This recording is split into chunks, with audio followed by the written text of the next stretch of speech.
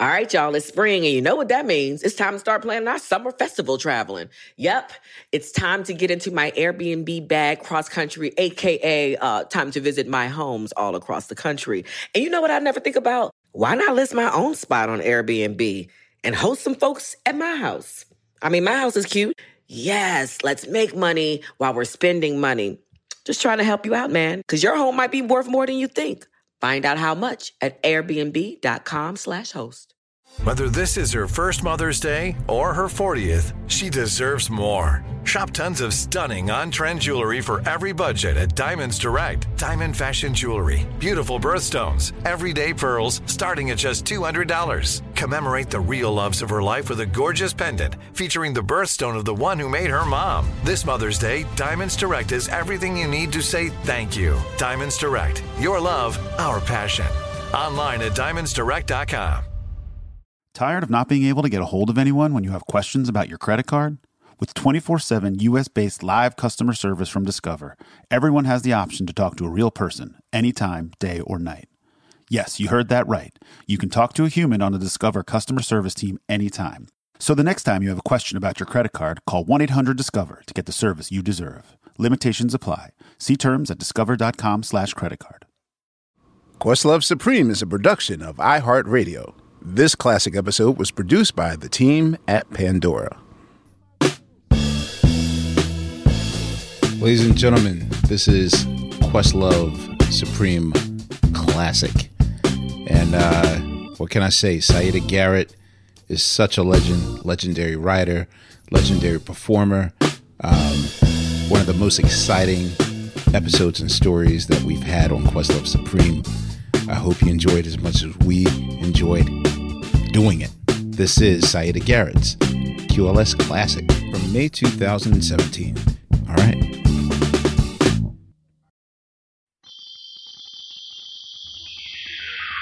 Suprema roll call. Suprema roll call. Suprema roll call. Suprema roll call. Questlove got a theory. Yeah. Thought y'all should know. Yeah. That jambalaya flavored yogurt might be Jamba Seeds.io. Suprema roll call. Suprema roll call. My name is Sugar. Yeah. I'm never scared. Yeah. Even when I'm unprepared. Suprema roll call.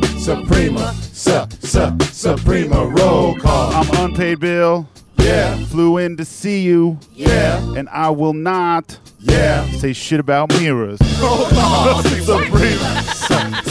Did I miss roll call. Suprema roll call. My name's Boss Bill. Yeah. Got here in a rush. Yeah. Was back at the hotel. Yeah. Jamming to some plush. Roll call. Suprema roll call. Suprema roll call. I'm Laia. Yeah. And I just can't stop smiling. Yeah. Cause I'm with Saida. Yeah. Ain't no need to be rhyming. Roll call. Really? You got relaxed? Suprema roll call. Your turn. Suprema roll call. My name's Saida. Yeah. And I'm from Compton. Yeah. When I'm not singing, Yeah. y'all know I'm bumping. Roll call. Suprema. Suprema roll call. Suprema. Suprema roll call. Suprema. Suprema roll call. Suprema roll call. Ladies and gentlemen, that was the most confident a guest of the show Yeah. has ever been. Yeah. Really? She wins. For someone who was very anxious about doing it, he came right in and nailed it. Yeah, ladies and gentlemen, she Well was done. panicking when we warned her about Well, I her will not verse. be ushered out of this room. You Shots did well. fired. You're the winner of the most confident delivery. Really. Hey. Top five. Bro. Ah, ladies and gentlemen, welcome to another episode of Questlove Supreme, only on Pandora. I'm your host, Questlove. I'm the point guard, and I brought Team Supreme today. Sports references. Yeah, my power forward is Boss Bill, our fearless leader and sometimes coach. What's up? What up? How you doing? Yeah, Plus record is kind of dope. Yeah. Yeah, it is. It is. It's awesome. Got my vote. Yeah. My shooting guard is Sugar Steve, our audio genius and god of punchlines. How you Got doing? that sugar. Good. I can shoot 3 too from downtown. You can? Yeah, they used to call me downtown Stevie Brown. That's not why That they ain't called why. it. I'm about as a woman, I'm I gonna can tell shoot you. the 3. I promise you. Just pass me the ball. Okay. Okay. That is not why they called you that. Our small forward is Unpaid Bill. Small. It's the first time I've ever been called small. Thank you Sorry. very much. Yeah, you're I'll like take 6 it. feet. Yeah, I'll take it. A small forward, Unpaid Bill. You're our information and life lesson recorder. That's what I do. Yeah, that's what you do. And our center is another. I'll take that. I actually was center on the Boys and Girls Club on my basketball team. Okay, On the well, on the bench, but Our still. center is Laia, Yeah. a.k.a. Sweet Margaret. Big for her size, her age. That's right. I'll take it. the big for her organized size. dress. And, you know, she keeps us in line. Our guest today, she kind of Guest takes. forward, guest center, get what? Well, you're- No, 6-man What's award. my You're the team? assistant. Six-man She's the award. sixth man. She's I the see. visiting The team. assistant coach. There you Yeah. Yeah. go. I'll take it. Yeah. Our guest today, she takes what I'll say, she'll take the title. She's living that Renaissance life. And she takes it to the next level. For over 3 decades, Saida Garrett has done it all. Name it: singing, acting, songwriting, arranging, producing, directing, conceptualizing. She's kind of like my favorite type of artist, which she's basically, you know, she's dependable. She shows up on time, actually early. She was here before I was we were. so excited. Yeah, she shows up early, and basically, I think that she also inspires others to be their best, and she comes through in the clutch with the winning shot. And not only has she worked. Basketball metaphors. Yeah, wait, Yeah. the coach You're really- doesn't. The assistant really coach driving wouldn't take home the the wouldn't sports take the today. shot. Well, this time she is. And the Fishers say Pittsburgh. Let's not talk about sports. Okay, Yeah. really. We're a bunch thank- of music people. I know, Yeah. right, that- yeah. Anyway, I will say that not only has she, in my opinion, worked with the best, but I actually believe that those that utilize her gifts and her talent do so because she is actually the best at it. Aw, At what she does. I'm gonna have to send you a check. I know, right? I'm milking this all in. It's tax season. You know, being at duetting the all-time what I call barbecue classic. Don't look any further. Two-step classic. There you go. Or one of Quincy Jones's most reliable go-to lyricists, penning, dare I say it, probably Michael Jackson's most important song. I think Man in the Mirror is his most important song. I mean, people have their favorites and people have their go-to classics, but, you know, like John Lennon has Imagine. That's his cry song. That's the one that makes Michael you cry. Yeah. Michael Jackson has Man in the Mirror. I feel like that's one of his most important songs. To her Oscar-nominated work for the animated film Rio and for Dreamgirls, which you won a Grammy for, correct? I did. Yeah, absolutely. Someone's done their homework. Absolutely. I love you, Saida Garrett. Welcome, Saida Garrett, to Questlove Supreme. Yay! Thank you. You're from Compton. Yeah. And what about it? Really? Yeah. 119th and Wilmington, honey. Really? Content, straight up, Watts, you know. I have to say that probably the period that where I ran into you the most was during your time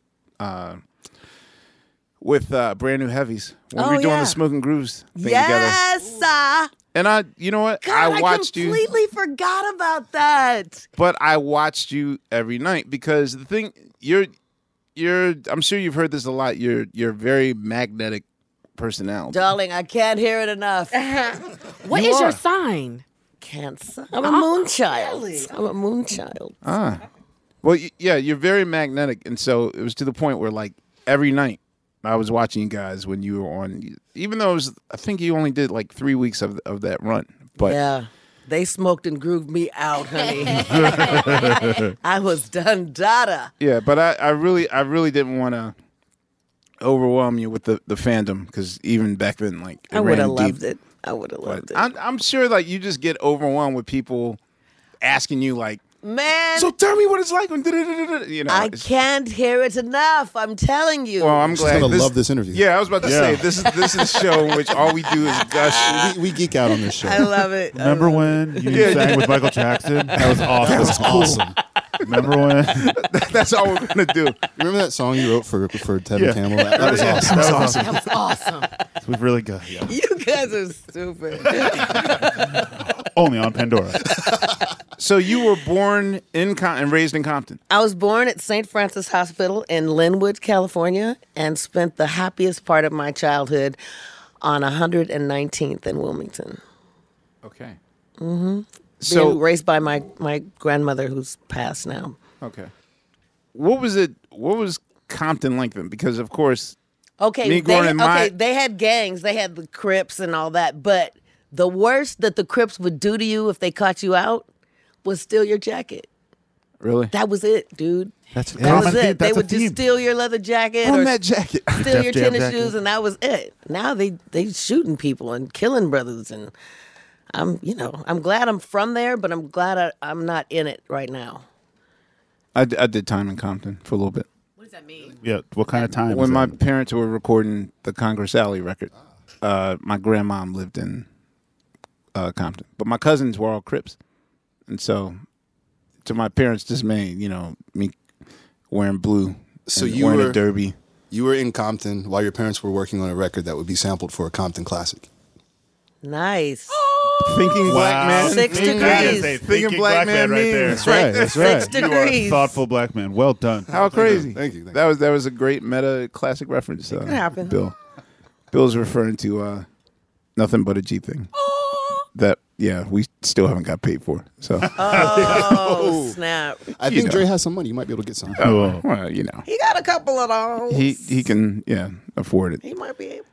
So did you grow up in a musical family, or what's your musical beginnings? Well, my mom was in a singing group with her twin sister and her baby sister, and they were trying to pop off when the Supremes were happening. So they called themselves the Other Three.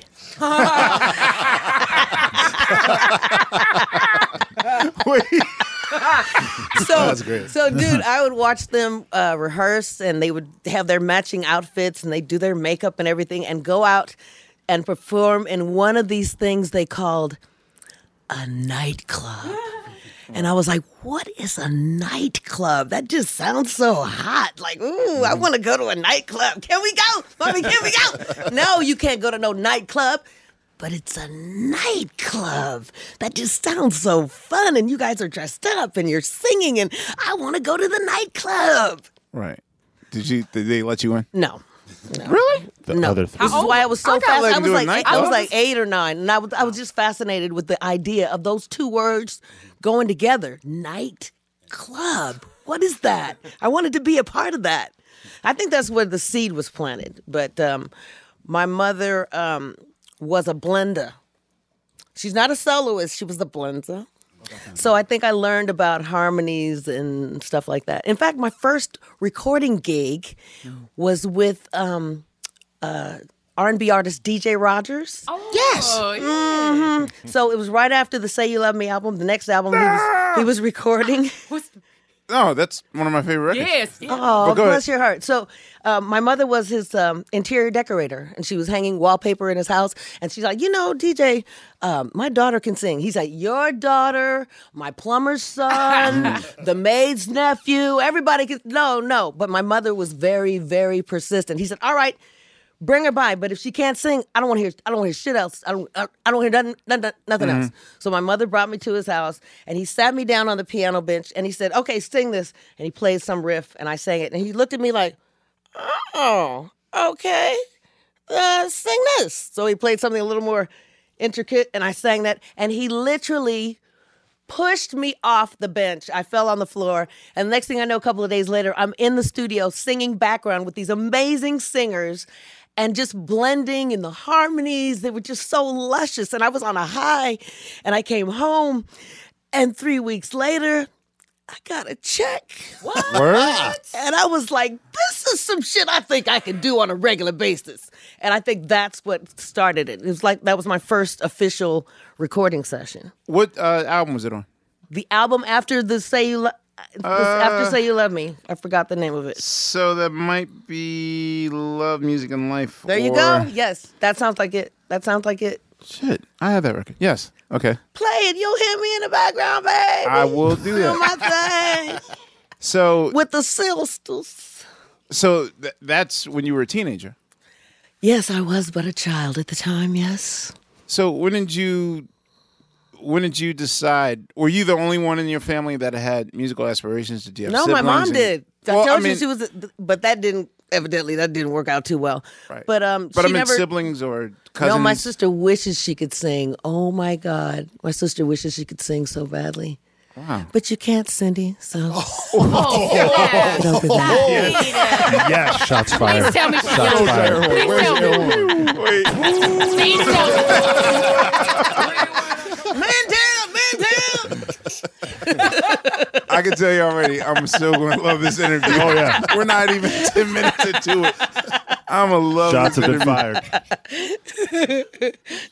So when did you officially, I guess, when did you officially start? Like, how did the Plush, was Plush your first situation? Or? Yes, it was my first signage. Really? How did you run into Renee and Angela? I think I met them through my record label. You were signed to who? I was signed to Quest, which fell into Warner Brothers. So wait, how you were signed to Quest before you did the Plush project? No, that was pre Quincy. You're right. I don't know. RCA. I think we were signed to RCA. Yeah. Yes, RCA Records, and they were staff producers there, Renee and Angela. It wasn't a very pleasant experience, so I don't want to elaborate on that. Anyway, no. Renee is an asshole. Can I just say that? Can I just say that? Dude, but she doesn't want to elaborate. Wait a minute. My manager is like freaking out right now, but I really don't care because he really is. Okay, we won't. He was so mean to me. He was so freaking you're mean. taking and this then out. I ran into him 30 years later. Working with Michael, right? Like 2 months ago. I ran into him at the gas station. I saw him. Doing the But I Dangerous pretended project? like I didn't see him. Really? Yeah, he was pumping gas. No, 2 months ago. Yeah, just a couple crap. of months ago I ran into him. And he said something about, I drove around him because he was parked and I drove around his car. And he shouted something like, "Hey, lady, you can't even drive." So you didn't even know it was you. And you said, see the look she just gave us. He knew it was me. And then he went in and I was trying to get out of the lot. And he just finished pumping his gas. And he said, "Hi, Saida." And I said, "Hi, Renee." And he said, I was trying to say, that was me that was saying something smart to you. I said, "I know, that's why I ignored your ass, because it was you." Anyway, no love lost. See, I wasn't even going for the Angela. Renee angle because what I wanted to know was it was also highly unusual for lead producers to be female, which Angela. Right. Yeah. And because when was that album recorded? Late, early 80s or late 70s? I think it came out 82. There you go. Okay, so what I was saying, that was a highly unusual. Their whole situation was unusual, and they were very, very successful at it at the time. So what was it like under her tutelage? Like I said, it wasn't all pleasant, darling. Okay. So from the look on my manager's face, I'm going to stop right now Okay. Oh, damn. before it goes all the way to the heel of my shoe that's been inserted in my mouth. This is one observation. Uh-oh, a note's been You just passed. got notes. Just like the West Wing. Look, Madam President, what does it say? Eric, let me just let you know. Let me let you know that we're not in the burning bridges here on Questlove Supreme. Only like a little, not all. I- little bridges. That just bridge is small not only bridges, burned, like foot it's bridges. singed Like the to bridges a crisp. of Madison County. Yeah. I will move on. No, But I hadn't started writing yet, so I was just signed as a singer in this group, and how many members were there? There was myself and 2 other guys. I'm sorry, dude. The other 3. Shut up. The other two. Yeah, we were plush, and that record lasted like a summer, but it was fun to make. Okay. I was going to say that the your solo turn, the I Don't Know Where Love Comes From. There's Huh? well, What? the second to last song on side 2. I'm still referring to the Plus You are record. killing me, Larry. You are killing me right now. No. But I here's don't the even remember the single from that album, let alone the third song on side 2.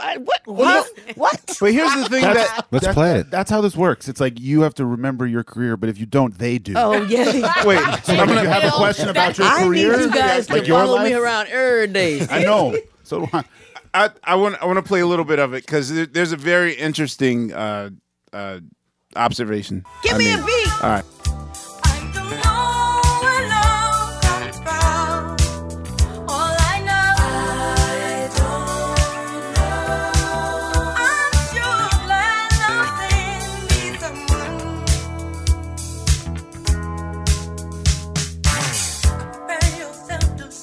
Where is it, Amir?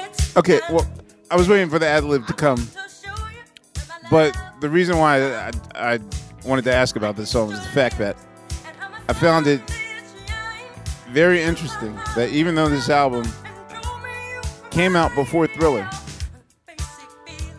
you channeled one of Mike's most iconic ad libs before he even got to capitalize on it. Which told me you must be a deep Michael Jackson fan because his trademark he really wasn't a thing until it was a thing. Thriller came out. I mean, he did it once on Walk Right Now. He kind of did it on Working Day and Night. I mean, he did a lot on the live record. But by that point, for you to reference that he I want to hear this riff so bad right now. That was it. I think that was it. Right. Oh my exactly. God. You know what? Wow. And that's the thing. I was like, wait a minute. This came out before Oh Thriller. my God. How did you do that? I have no idea. But you know what? I sound a lot like Angela. She Yeah, was I producing noticed that that too, vocal. yeah. They wanted me to be her. And it was killing me. Every song, I had to sing it like she sang it because she did all the demos. Follow and he the was demo. like, yeah, sing it like she said. That doesn't even sound like me. That sounds like Angela. Well, I mean, I still I have a soft spot in my heart for like really good obscure boogie era music, like between 79 and 83, like I love it. pre-Prince, post-disco, like that zone. So yeah, That's but a sweet spot, man. I love the fact that you managed to reference an iconic ad lib before that iconic ad lib even got to the icon. raised to heights. But that's sort of the dweeby stuff we do here. I love it. Questlove Supreme. So you said the group that it only lasted a summer, so the group imploded shortly. It would Plush got flushed basically from RCA Records. Not even one show or two shows or really. It was I think it was just a write-off kind of thing, you know. Whatever. But I mean, Those were the days, my friend. did you get anything out of it, or like? I mean, at least I got recording meeting, experience. Recording Yeah, experience experience. was really valuable. Yeah. So I learned just what not to do for the the next few albums. So for the next year,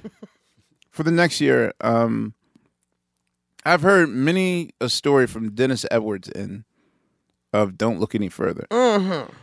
One of which I heard that his original intended duet partner was supposed to be Shaka Khan. Can you refute or What had happened was how did this happen? when I auditioned for Quincy Jones, there were a buttload of songwriters and producers in the room during the auditions. Quincy at the time was recording He was putting together a Patty group or- Austin's album. Okay. Every home should Recording- have one. Yeah. Yes. Recording that album, and songwriters were submitting songs to Quincy for Patty's album, and I was the demo chick at the time. Since they saw me at those auditions, I started doing everybody's demos for Quincy for Patty. Well, rewind. What are the auditions?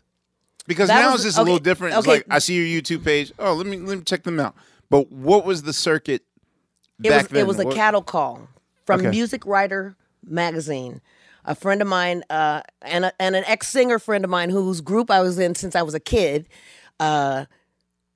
was going to the auditions, but she didn't tell me about it.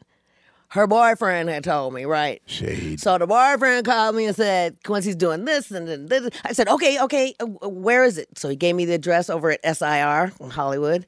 And I said, okay, what time? He said, I don't know. So, baby, I showed up at 7 a.m. Oh, snap. And it was me and 2 other people. And we stood in line until the thing didn't start till noon. But by then, the line was around the block. I was number 3, right? So once you were inside, there were 2 card tables and paper clipboards for each day with 15-minute intervals. Ooh, reading is fundamental, isn't it? So you were supposed to go to the table and write down the time and the day you wanted to audition. And I'm thinking, I'm here now. I think I'll audition now because I'm not going to be any more ready on Tuesday at 10:15 than I am right now. So I was one of the first few people to audition, and Quincy told me years later that everyone who performed after me had to be as good as me or better than me. So I went home You set that day. the bar, okay. Baby, the bar was set. I went home, and over the course of 9 months, I would get these letters. Congratulations, you're one of 500 to do the Quincy Jones. The next letter, you're still in the running, 250, 100, 75, 50, 25, 15, 10, 5, 4. Me and 3 dudes. Wait, I wonder what it was like for the 5th person to get like 7 letters. Mom, I made the top 5. I'm gonna quit my job. They probably went to like hooligans that night. The blooming onions. Actually, the one this is a little known fact since you're into all this kind of minutia. Yeah, you don't. The say. little known fact is that Lisa Melvoin, Wendy's sister, Remember, Susanna. she told us. Oh, so right. was that? she told was the us. 5th member of the group. Susanna Melvoin. Susanna. Yeah. There She you told go. us about this. Yeah. Yep. Because when we first found Plush, I was like, is this the group that Susanna was talking about? Okay. No. So he wanted to put together United Benetton. No, he wanted Benetton he wanted a Fifth Dimension or a Manhattan Transfer. He just wanted men and women who sang together or a group. Or, Right. He really wanted Take 6, but they hadn't been discovered yet. Who were the other guys in the? One was Kevin Dorsey. Okay. One was Daryl Finnessy. Okay. And the other guy was David Swanson. But the guys that ended up going on the road with me was Daryl Finnessy, Kevin Dorsey, and a guy named Dorian Holley.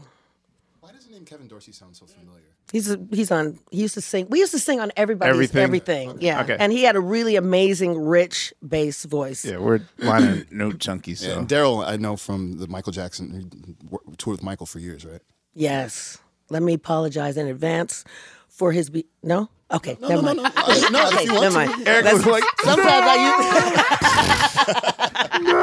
So many shots fired. So many shots. swing and a miss. Yeah. Okay. So that's what. So this was in 81, Okay. Hand her another note. I believe. This was 81 or 82, because I think Susanna was going to take the gig, and then Prince talked her out of doing it Yes. and said, "Come with us." And Wendy didn't come around until like 83, 82. okay, but I remember her conclusion. The conclusion was that he told her, like, "Don't you want to? I Don't you want to do it always with us?" wondered what that was about. They never told us why she was no longer rehearsing Very with us. ambiguous with it. Okay. Yeah. That's so crazy. So thanks for that. What was the name of the group or the project? Deco. We had we were signed and we were offered artist contracts and writers contracts. I hadn't written no song. I wrote poems, okay? And I wasn't about to be on the other end of a lawsuit with Quincy Jones for not fulfilling my contractual obligations. Right. So I was like, you know what, guys? I'm just going to sign the artist part, and you sign the writers. They were like, fine, whatever.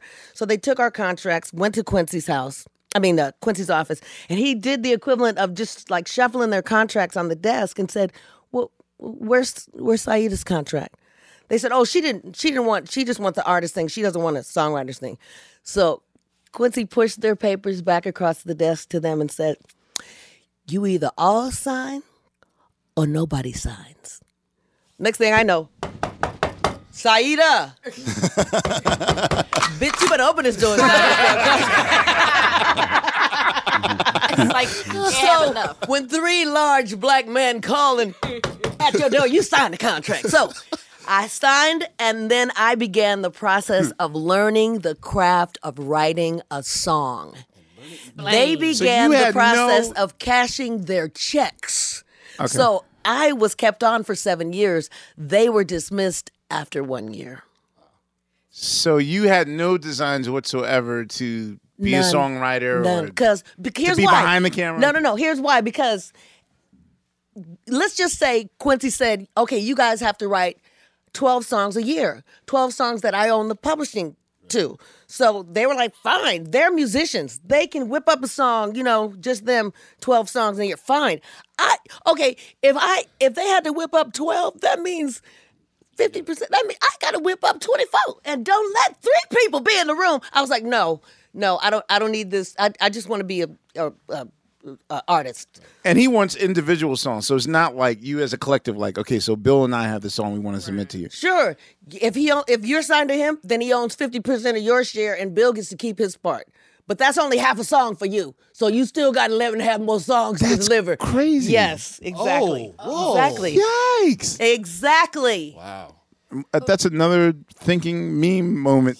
I wish there was an audio equivalent of that. That's crazy. Things that make you go, damn. Okay, so that's interesting. Yeah. So once that's in place, how does Don't Look Any Further come into? Okay. And the thing is, if you're signed to him, are there restrictions for writing for other people? Or like, does he get first dibs on all that you do? Yes. Okay. The latter. Once I was waiting those 9 months, that's when all those producers, Barry Mann and Cynthia Weil, Dennis Lambert and Franny Goldie, they were all in the room. Masters. All in the room. And I started doing demos. I even did Shaka's demo, Through the Fire. What? Let me tell you something. Wait a minute. Wait, what? Cynthia Weil. I'm sorry, that's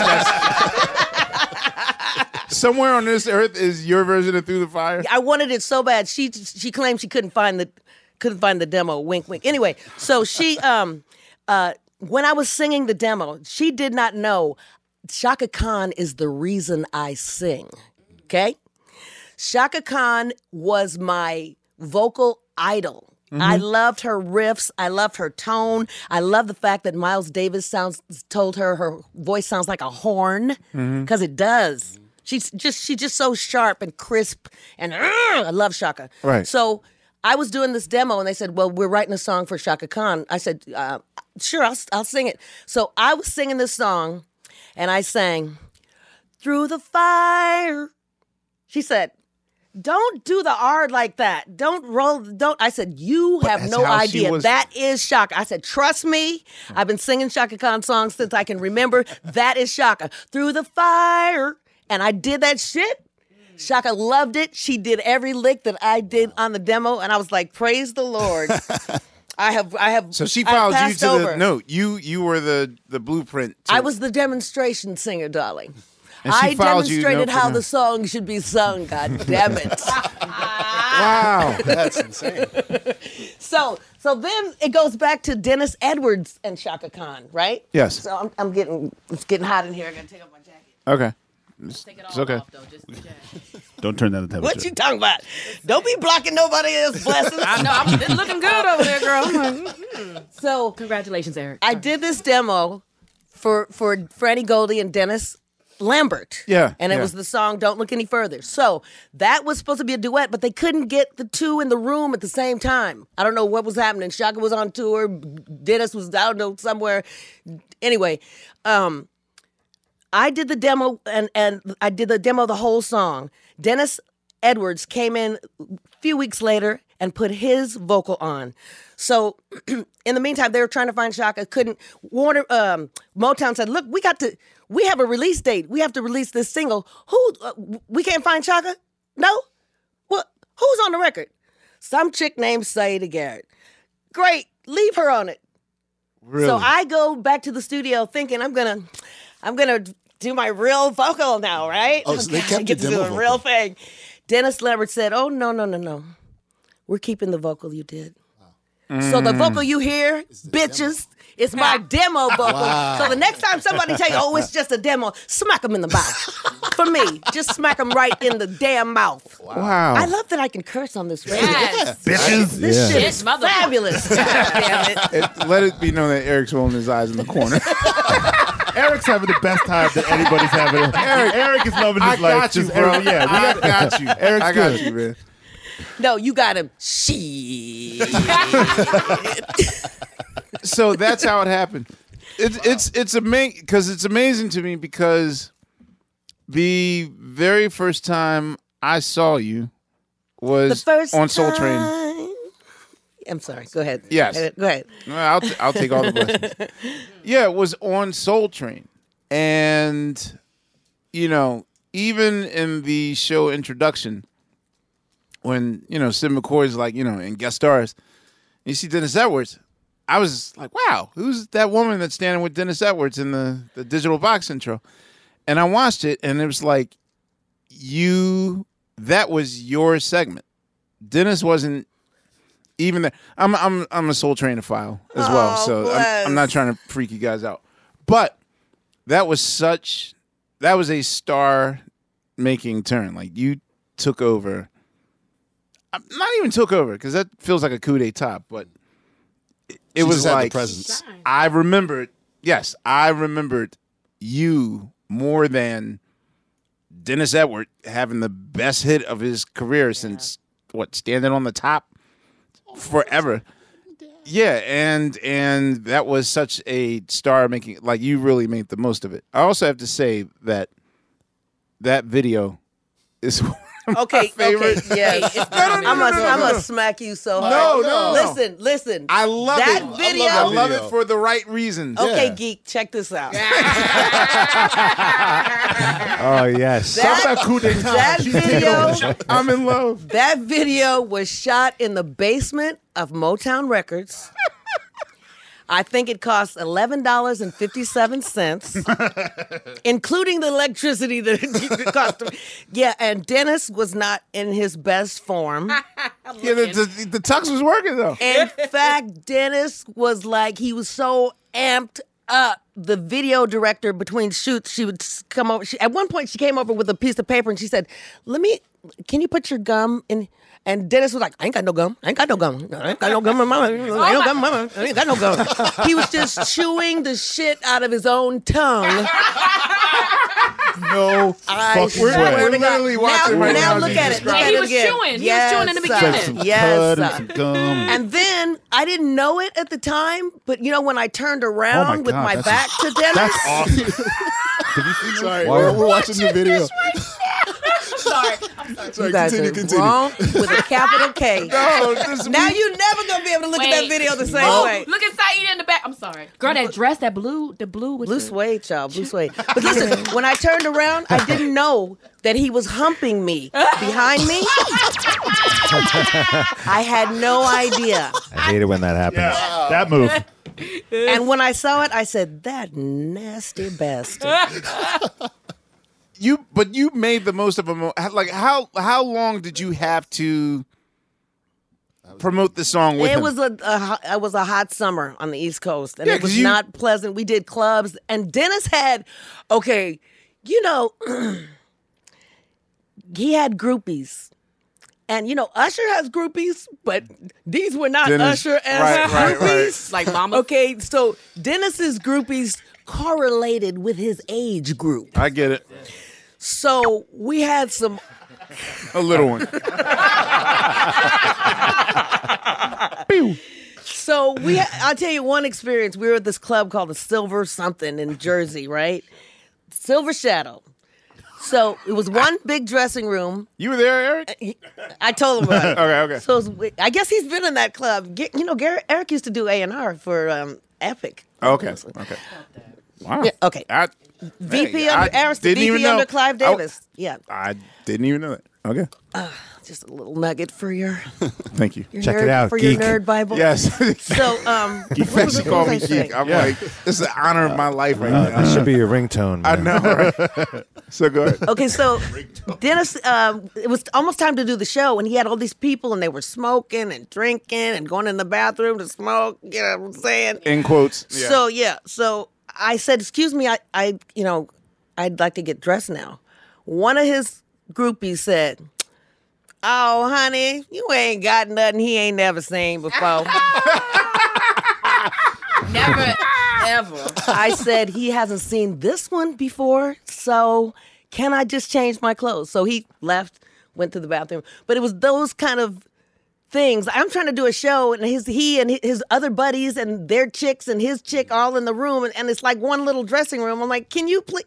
Anyway, years later, he sent me, he called me and apologized, because I guess that's a thing you have to do when you go one through of the some steps, things. yeah. Whatever. HR. Gotcha. Whatever. Anyway. Oh, one of the steps. Yeah. Not HR.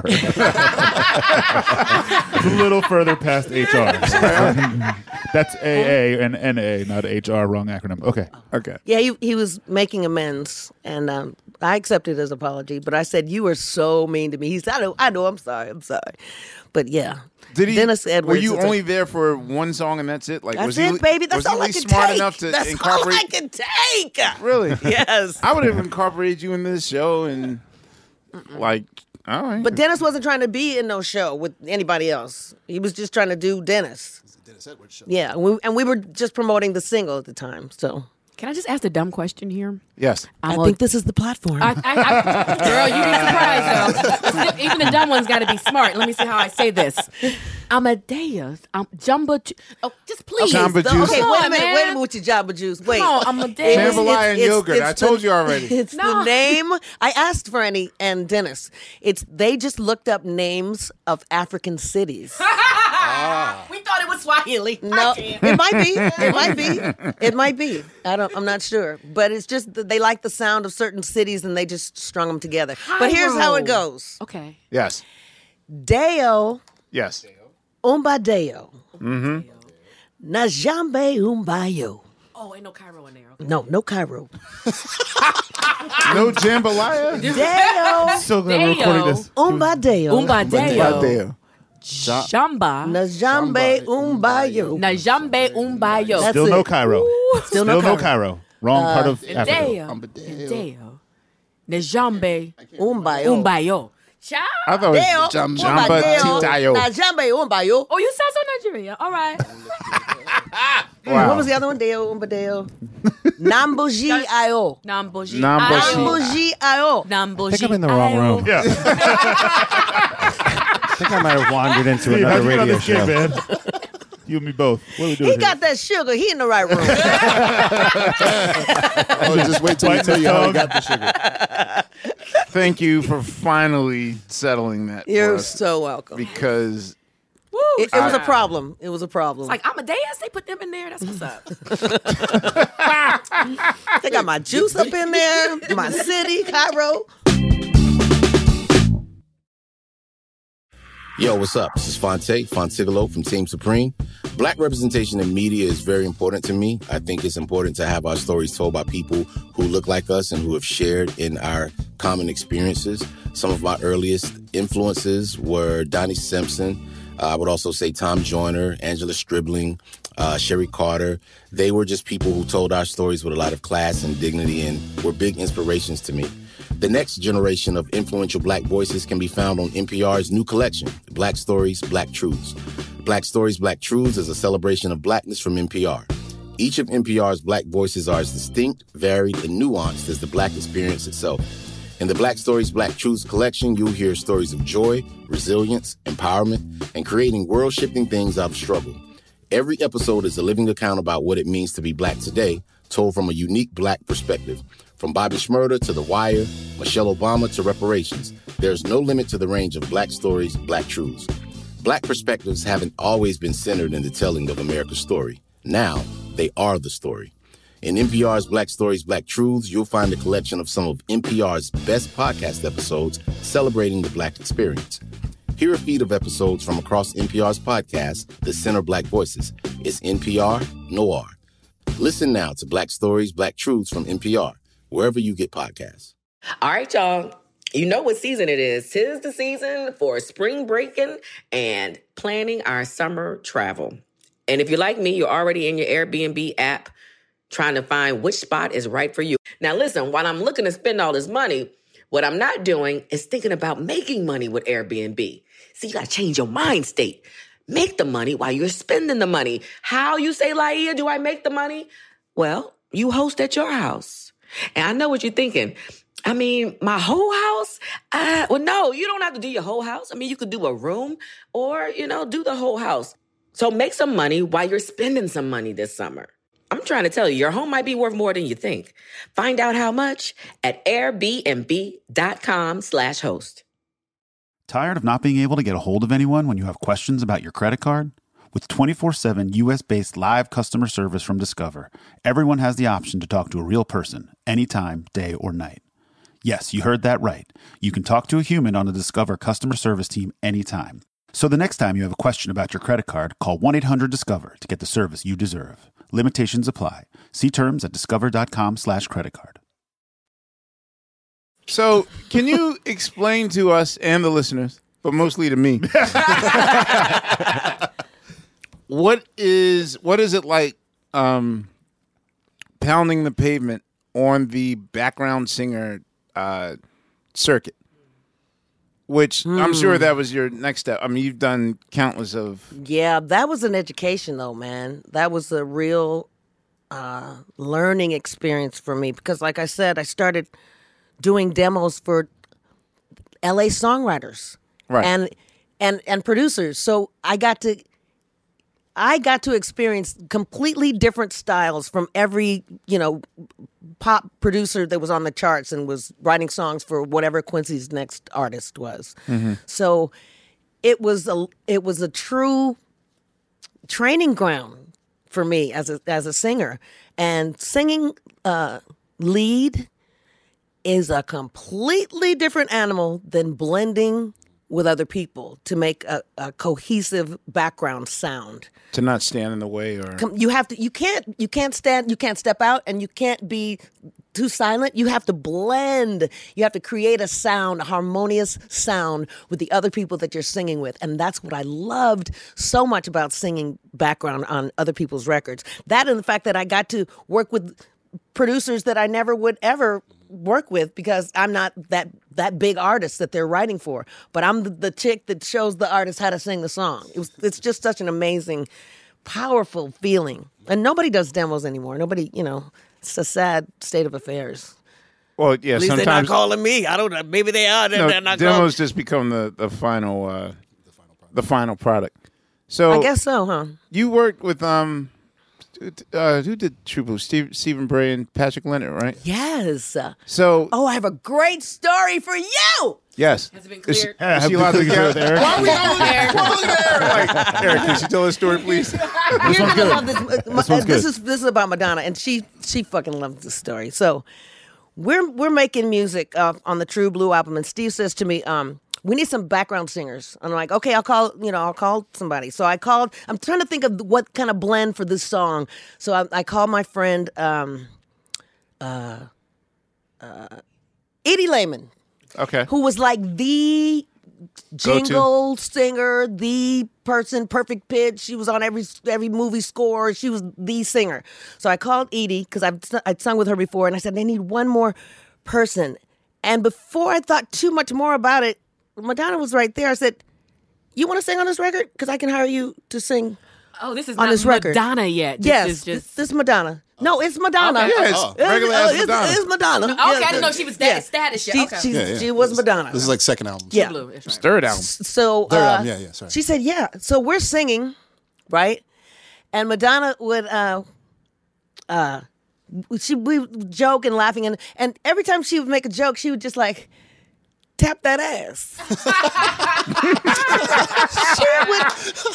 she would make a joke and just tap me on the ass. So after 2 or 3 times of the ass tapping, I said, "Bitch, you touch my ass one more time, I'm gonna fuck you up." Love you. She said, "Oh, Saida, I'm just playing, just joking." But that was it. She didn't touch my ass again. But you know what? 3 or 4 years later, maybe 10 years later, I'm in this restaurant on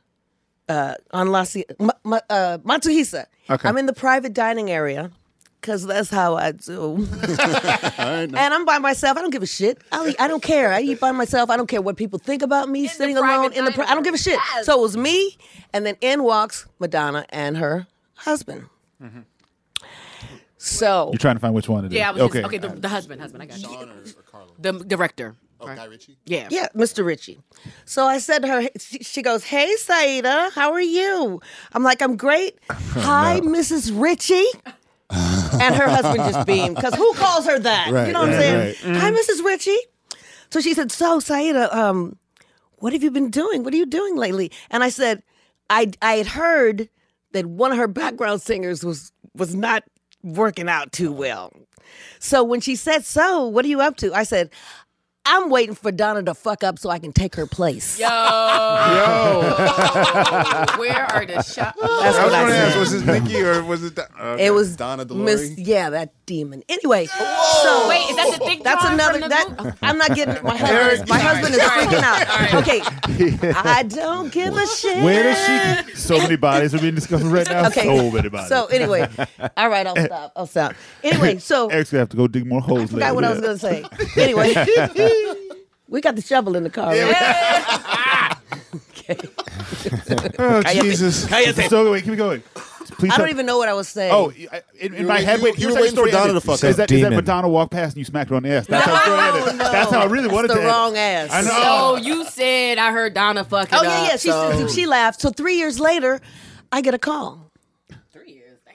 Maybe a year and a half, but it was a lengthy, maybe almost 2 years, maybe 3. So I get this call, and the top I 25. ended up going on the road with her for a summer, the reinvention tour. Mm-hmm. We rehearsed for a month, and we were out for 3 months, and it was the longest year and a half of my life. How? Yeah, when you're a natural born magnet and your own planet. Yeah, that's a good description. No, when you are your own, how do you know when to fall back and just blend in when you're so obviously like, you shine.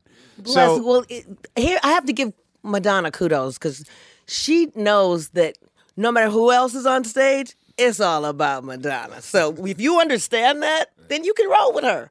It's not a problem. But you have to resign to that. Like, Well, okay, I knew that when I with signed Little up for the Richard- gig. I knew what I was doing when I signed up for the gig. I knew who the star of the planet was. And it wasn't Saida Garrett. Right. I wasn't filling up stadiums. They came to see her. Right. So there's no. So never any temptation though.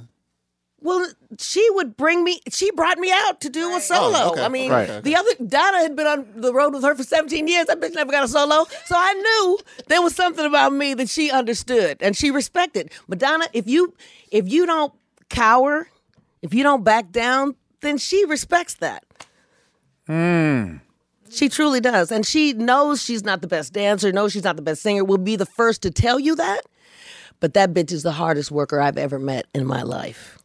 True. She works her arse off. You're right.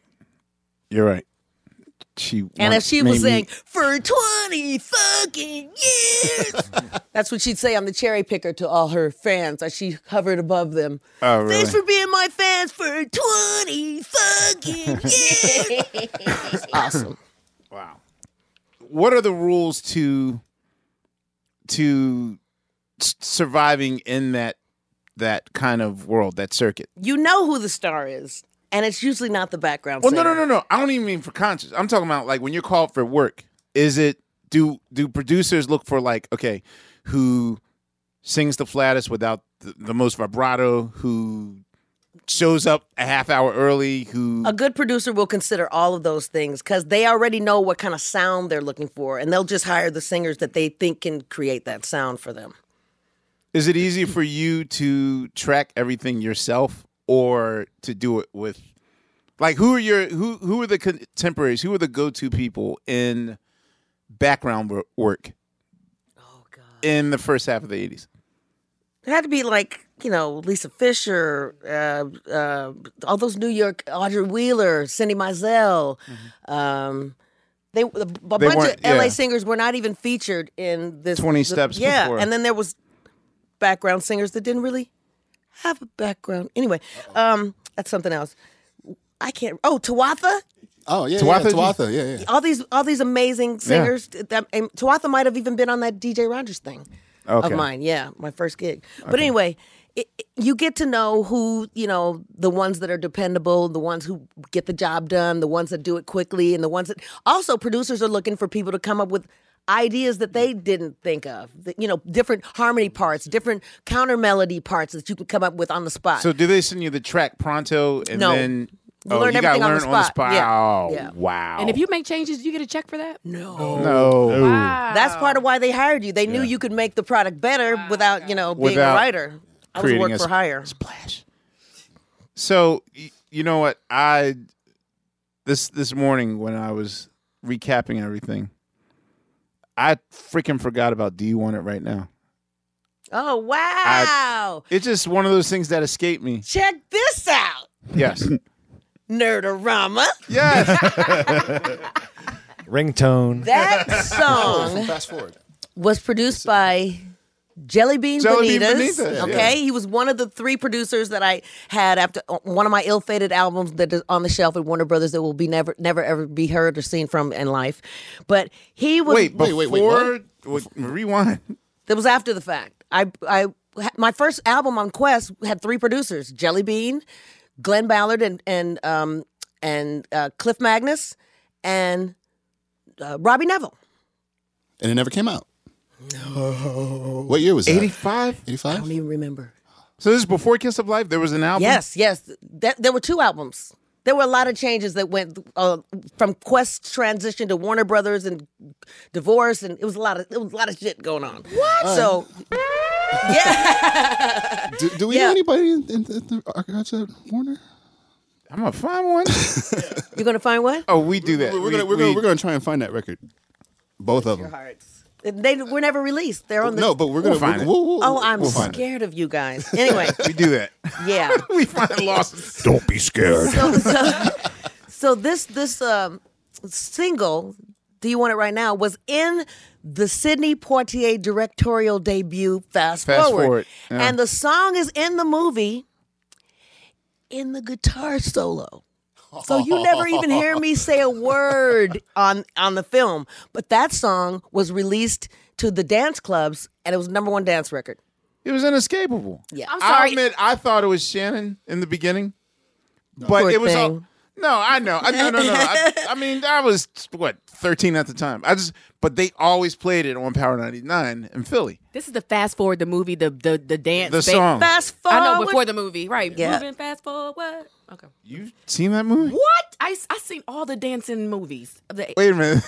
That movie was out for like 20 minutes. You sure you? I Wait a promise minute. you, it had the blonde and then the rich people. I remember, and then it was the black guy and the white guy, and they were friends. Wait, and Team they lived Supreme. together in the apartment. This is a key moment for us. I wish Fonte was here. Right. That Laia Had a has touchstone. one on top of us. Yeah. On dweeby What you're experiencing information. now, what you feel, this never happens. When Laia knows some shit that TV no one else baby, knows. 80s baby. Yeah. Okay. Fast forward. Have you seen Body Rock too? Yeah. Must be, Oh. your, So, Spike, what was- must be your sorry. Spike Lee glasses. I'm just saying. All right. All right, we're falling to a rabbit hole right here. So It's dark in there too. on the it is. We have dark secrets. So even on the strength of having that single, no one at Warner's was like, okay, let's get the out. Let's get the product out. There was a lot of upheaval in the Warner family and the Quest family, and I just sort of fell through the cracks as an artist. But as a songwriter, it behooved Quest to, plug me into different projects, which is how I came to meet Michael Jackson. So what keeps you sane? My husband keeps me sane. That's why I married him. What keeps you saying? What keeps him saying? He had a look on his face like, shit. That is a job. I really wish y'all could see the look on Eric's face. He's the loudest one in the room, but you didn't hear one voice yet. Right. Oh, that's sweet. So he's glad he went from 20% to 50%. Okay, so shut up. Shut the fuck up. But what I want to know, damn, they just gave each other a high five. That's amazing. Relationship goal. He's like, I'll go get the shovel, honey. Teamwork makes the dream work, baby. So, but I'm just saying, Matt, to start when you did, and then to have the Plush project almost be a contender, and then you might get some heat on the Dennis Edwards problem. It's almost a contender, and kind of some close no cigars. Not my year. It's not my year. I'm sure every New Year's Eve you're like, okay, 1985. This is gonna be it. And what keeps you grounded? Because usually, in the cases I know, a lot of bitterness starts to enter artists' lives. Usually by the 6th year of the no cigar situation. Okay, if it doesn't happen this year, then. Well, and what keeps you by this point mentally speaking, with the way that the label was, what keeps you hanging on? Wait, is this where Benny enters the picture? God, yes. Sorry. All right. I'm sorry, Eric. Eric just had a wow. He was already slumped over. Now he's slumped over. It's just got 20 degrees colder. Eric, just breathe, brother, breathe. Let's talk about Sergio Mendes. No. Let me just. I'm trying to explain that this show is not. This is probably the deepest we've ever gotten into. Stirring the pot. Yeah, because but seriously, I'm more curious about the creative process and getting from point A to point Z. Not just give me the sensationalist stories. What shirt was that wearing that day? But I am curious about obstacles that are in your way and how you deal with it and overcome such a thing to get to. Man, I don't know, you just don't. I just haven't stopped. You can't stop. You just got to keep focused, eye on the prize. Just keep focused on your goals, no matter. And then all that other stuff is just extraneous stuff that's happening while you're focused on your goal. So for that point, what in your eyes, and everyone has a plan, and quote, God laughs at you, whatever that thing is, that saying. What were your aspirations during that period? Was it I want to sell out stadiums? I was going to be Madonna. And then I was going to be Beyonce. I was going to be it. But that part of my career just never kind of took off. But as a songwriter, because the focus wasn't on me as an artist, I think I had to concentrate on what was happening. And as a songwriter, I was doing a lot more than I was as my own artist. I mean, if you can't have a hit song after having a duet with the king of pop, the biggest pop songwriter in the world, if your record company can't get it together after that, and then a few months after that, you wrote the fifth single from the biggest pop songwriter, pop artist in the world, and you still can't get it going, it just wasn't meant for me. I was on the Bad tour. The single had just come out. Warner Brothers you gotta stay here and we gotta make your record. You gotta, while this is hot, you gotta do this. And the Man in the Mirror's coming out. You gotta make your own record. So I rehearsed with the Bad tour for a week. Right. And after a week, I told Michael, I said, dude, I gotta do my own shit. I mean, Warner Brothers is saying, so sorry. I left, entered Sheryl Crow. Right. And the rest, herstory, bitches, herstory. I see. executives ever come to you like, you know, in that artist type of way? Well, if you change this and if you change that, because I always thought it was dope. You were ahead of your time. You know how I feel about hair. They wanted me to be Mary J. Blige. I was, you know, they looked at me and they saw an R&B singer, and which I wasn't. I'm a pop singer, but I'm not Madonna. So they were, you know, the look didn't match the road I was trying to go down. So after a while, you got to go with the flow, baby. You got to, however it's flowing, you got to make that work. But you can't. You have to understand that usually the conclusion that you just told me, that's always reached in hindsight. Now, I mean, the key reason why I even have this show as a platform is for what you just said. Because I got about 6 or 7 people in my lives. I have a lot of lives. You have many lives. You're a cat. Like brands. I have 6 or 7 people in my life who their narrative is constantly going down dead-end streets. And just like, nope. Did you read that book about the cheese and the rats and the new cheese? I might have wrote There was a I forgot the name of it, but Who Moved My Cheese? Okay. Who Moved My Cheese? That book is about these 2 little rats who every day they would get out of their little house and get dressed for work, and they'd go in the maze and they'd find the cheese, and then they go home and get undressed, go to sleep. Next day they get up, get dressed, go down the maze and find the cheese. One day, there was no cheese. But one little rat just kept getting up, getting dressed, going down the road, going to find us, looking for cheese. The other rat started looking for some new cheese. So as an artist, I was looking for some new cheese. That's the best cheese story we've ever heard on this show. It Holy was. shit. I just want to know. I've been in that new cheese situation. Yeah. Because, again, I personally, and I hate, I know I'm regressing to old Amir where I start taking over the interviews and making the interview about me instead of the artist. Yeah. But I got to, this is a rare time. Tell us about the cheese, Amir. Tell us about the cheese. No. But I'm just saying that. Was it blue? Was it Swiss? Yeah. As an artist in the beginning, when you're first starting, you have these lofty goals of what you want your life to be. Yes. I didn't ask to, it wasn't a dream. I mean, yeah, you said, oh, yeah, I'd like to host a radio show or be the new Doc Severinsen on a show. But I didn't grow up like as an 8-year-old, like half the stuff, like writing, books about food and all that stuff.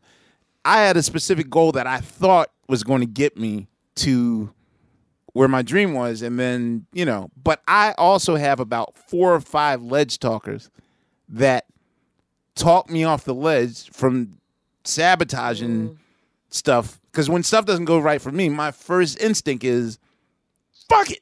And now none of us can play ball. Like I'm that person. But I'm taking my ball and I'm going home, kid. Oh, I'll take the ball and roof it so nobody can have it. But I'm also smart enough to listen. If 50 million Elvis fans can't be wrong. So if 4 people are telling me, I think you need to you're fucking up. I need you to breathe. Calm down. That almost went a different way. They were telling you who you need to fuck to get what. Yeah, who you fucking? No, I'm just saying that I'm just saying that I had that. But how did you? Because the narrative of anyone else I talk to, this is where the downside of the dark period happens. Yeah. But you just went with the punch and just like, okay, well, it wasn't meant for me to. What? I had no other option. Like, there was no other alternative. I was not about to just go down like that. I was just not going out like that. I wanted to just find a new way to make my name, to get my music out there. And if it wasn't through me, then I'll just write it for somebody else to do.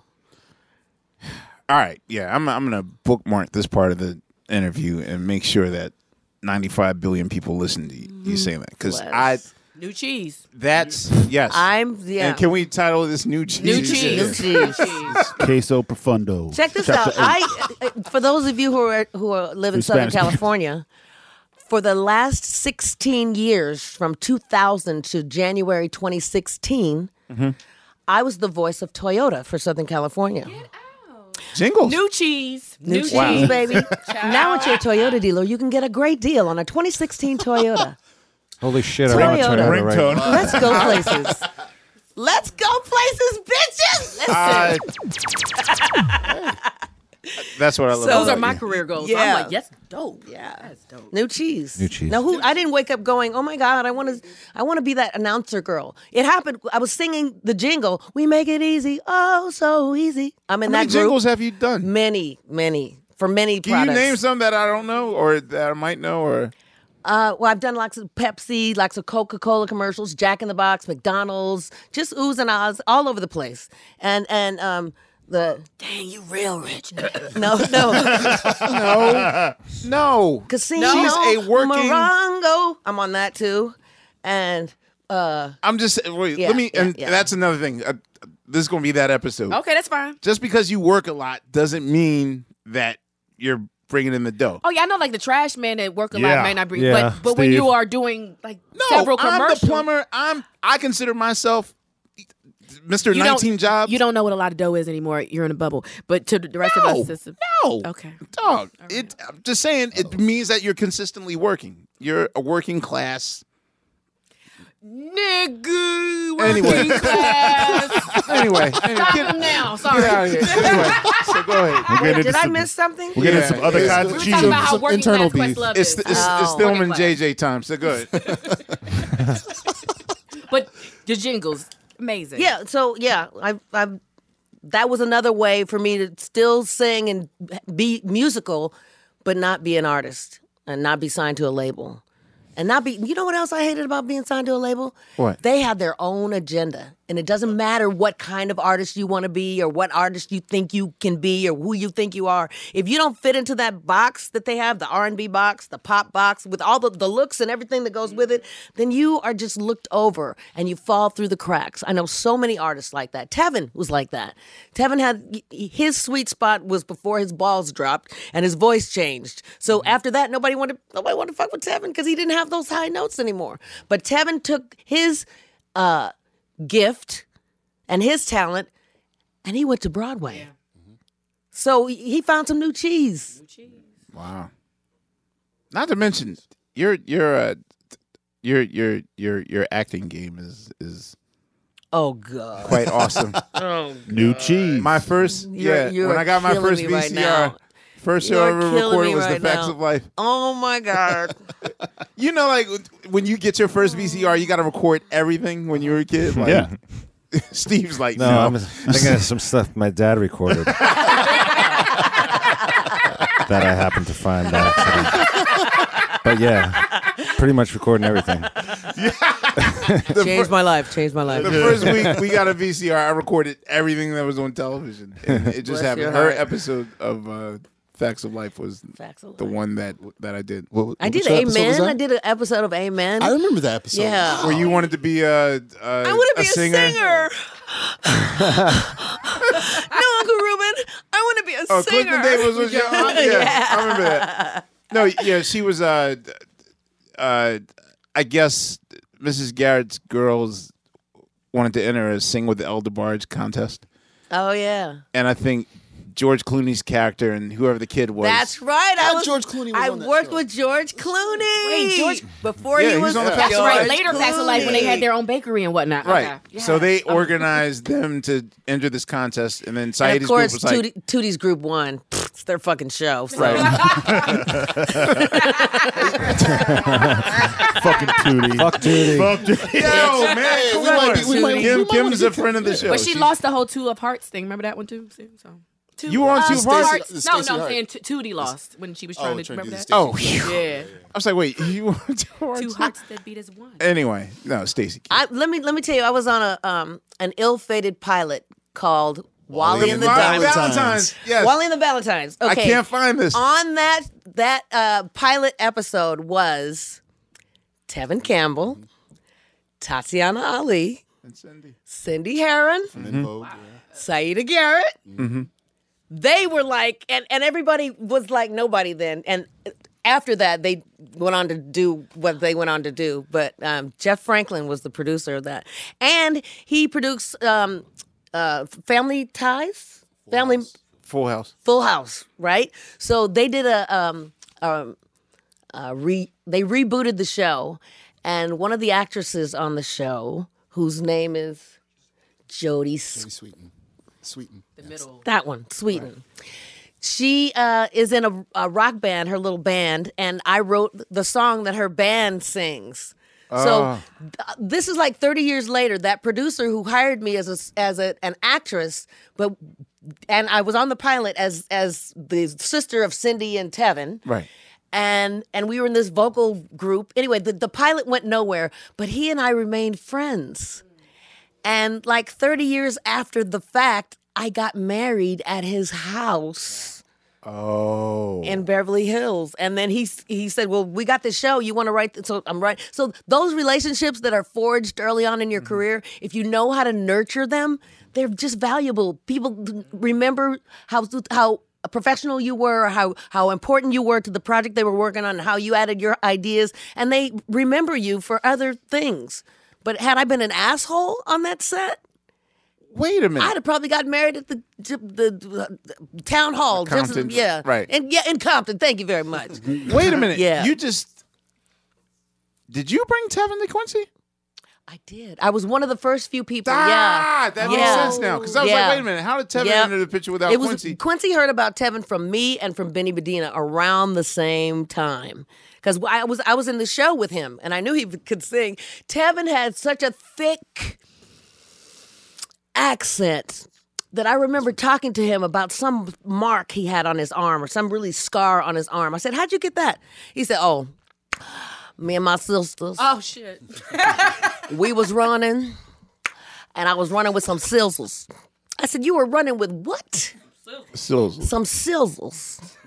I said, child, where are you from? I'm from Waxahachie, Texas. Where they pronounce scissors like sizzles. Waxahachie. That and Jambasitayo. That's Waxahachie. Waxahachie and the Jambe Umbayo. There will be a test later. Yo, he lost that accent by the time he did Fresh Prince. That's interesting, because I was thinking about the Tatiana reunion on Fresh Prince. Yeah. Tevin was Deep South. Waxahachie. Okay. So you brought him to Quincy. Okay. Because around the same time that Benny did. Because I often might have Sunday brunch in a certain New York establishment, and IHOP. and I'll still see Bobby Humphrey occasionally. Oh wow! And she'll be like, "I discovered Darren Gamble." Like, oh, that's right. I forgot. Yeah. Because her name was her logo or something was on the first two albums or something like that. Right. I don't know nothing about that. Yeah. Sorry, Bobby. The way that I've always heard Quincy Jones describe the creative process in sourcing material for Michael is that I'm always hearing numbers like, yeah, we sat and listened to 300 songs. We sat and listened to 500 songs. So, I mean, again, today's a whole new different standard. So am I to believe that the standard for then was that you would go to a certain publishing house and just have cassettes and all these songs submitted to you, and you just sit there and listen? And well, no, Quincy would put the word out to songwriters that he respected, and that knew could deliver. So, and then they would start submitting songs, and I wouldn't doubt that they heard up to 300, 500 songs, because Quincy informed me after I delivered the cassette to Man in the Mirror that he and Michael had been in the studio for like 2.5 years. Yeah. And Michael had yet to record a song he didn't write. So Quincy was like, I don't know. But then he said, don't worry, Sid. If we don't record it with Michael on his album, the Bad album, I'll record it with James Ingram on my album. And I'm thinking, Michael Jackson, James Ingram. Michael Jackson, James Ingram. Had to let it go. But as it turned out, Michael loved the song. And in fact, the first thing he said to me was, I love this song. The second thing he said to me was, I love your voice. Wow. It was just, I was on cloud 5011. Because this is one or two songs that weren't written by him on the album. Right. The other one was She's Out of My Life, Tom Baylor. No. Well, Just Good Friends was. Oh, yeah. I'm wrong album. on that. Sorry, wrong album. Right. Okay. So you were hinting to place the song, but Quincy was sort of saying like, he wants to write Quincy all. called a meeting with his songwriters, his West Coast writers. I think there were like 6 or 7 of us, and I was late for the meeting, so I tried to sneak in, and everybody's sitting around his living room, and he's talking in the middle of a sentence, and I'm trying to just stay in the back of the room and just sort of slink on the side and find some place to sit down. As if, yeah. And he's tracking me with his eyes as I walk across the back of the room, and he says, as I was saying before I was so rudely interrupted, just following me. And I'm like going, oh, shit. So I, sat in the corner and I took copious notes. Then I went to my friend Glenn Ballard and I said, Quincy's looking for a song for Michael. And he said, well, what kind of song does he want? And I was like, I don't know. So he gets up to go to the keyboard to turn it on, to get some sounds. Cut to 2 years prior to this day. I'm in a writing session with famous jazz pianist John Beasley. Right? Shit. So John and I are writing, and John also introduced me to Sergio Mendes, which is another story. Mm-hmm. So John and I are writing, and the phone rings. And I thought we were doing some pretty good work, so I was waiting for the machine to pick up, and instead of him letting his machine pick up the phone, he picks up the phone and begins this very banal conversation. Nothing. I'm just hanging. I'm flipping through my lyric book, saying to myself, no, he didn't just say he wasn't doing nothing. No, he didn't. I'm just like, I'm seething, right? And then I hear him say, the man? What man?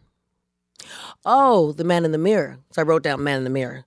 2 years later, I'm at Glenn's house. He gets up to turn on the keyboard, and he starts playing, dum, dum, dum, dum, dum, dum, dum, dum, dum, just to get a sound on the keyboard. And I'm flipping through my lyric book again, and the phrase man in the mirror literally leapt off the page, and I could not write the lyric fast enough. I was telling Glenn, wait, what is this? I'm just scribbling frantically, right?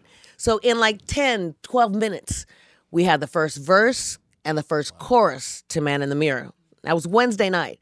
He said, you go home, finish the lyric, I'll finish the track, and on Friday we'll demo the song. So I demoed this song Friday, and we finished Friday night. Too late to turn it into Quest Records. So I called Quincy, and I said, Q, Glenn and I have written a great song. He said, great, Sid. Just turn it into the publishing office, and I'll hear it on Monday or Tuesday.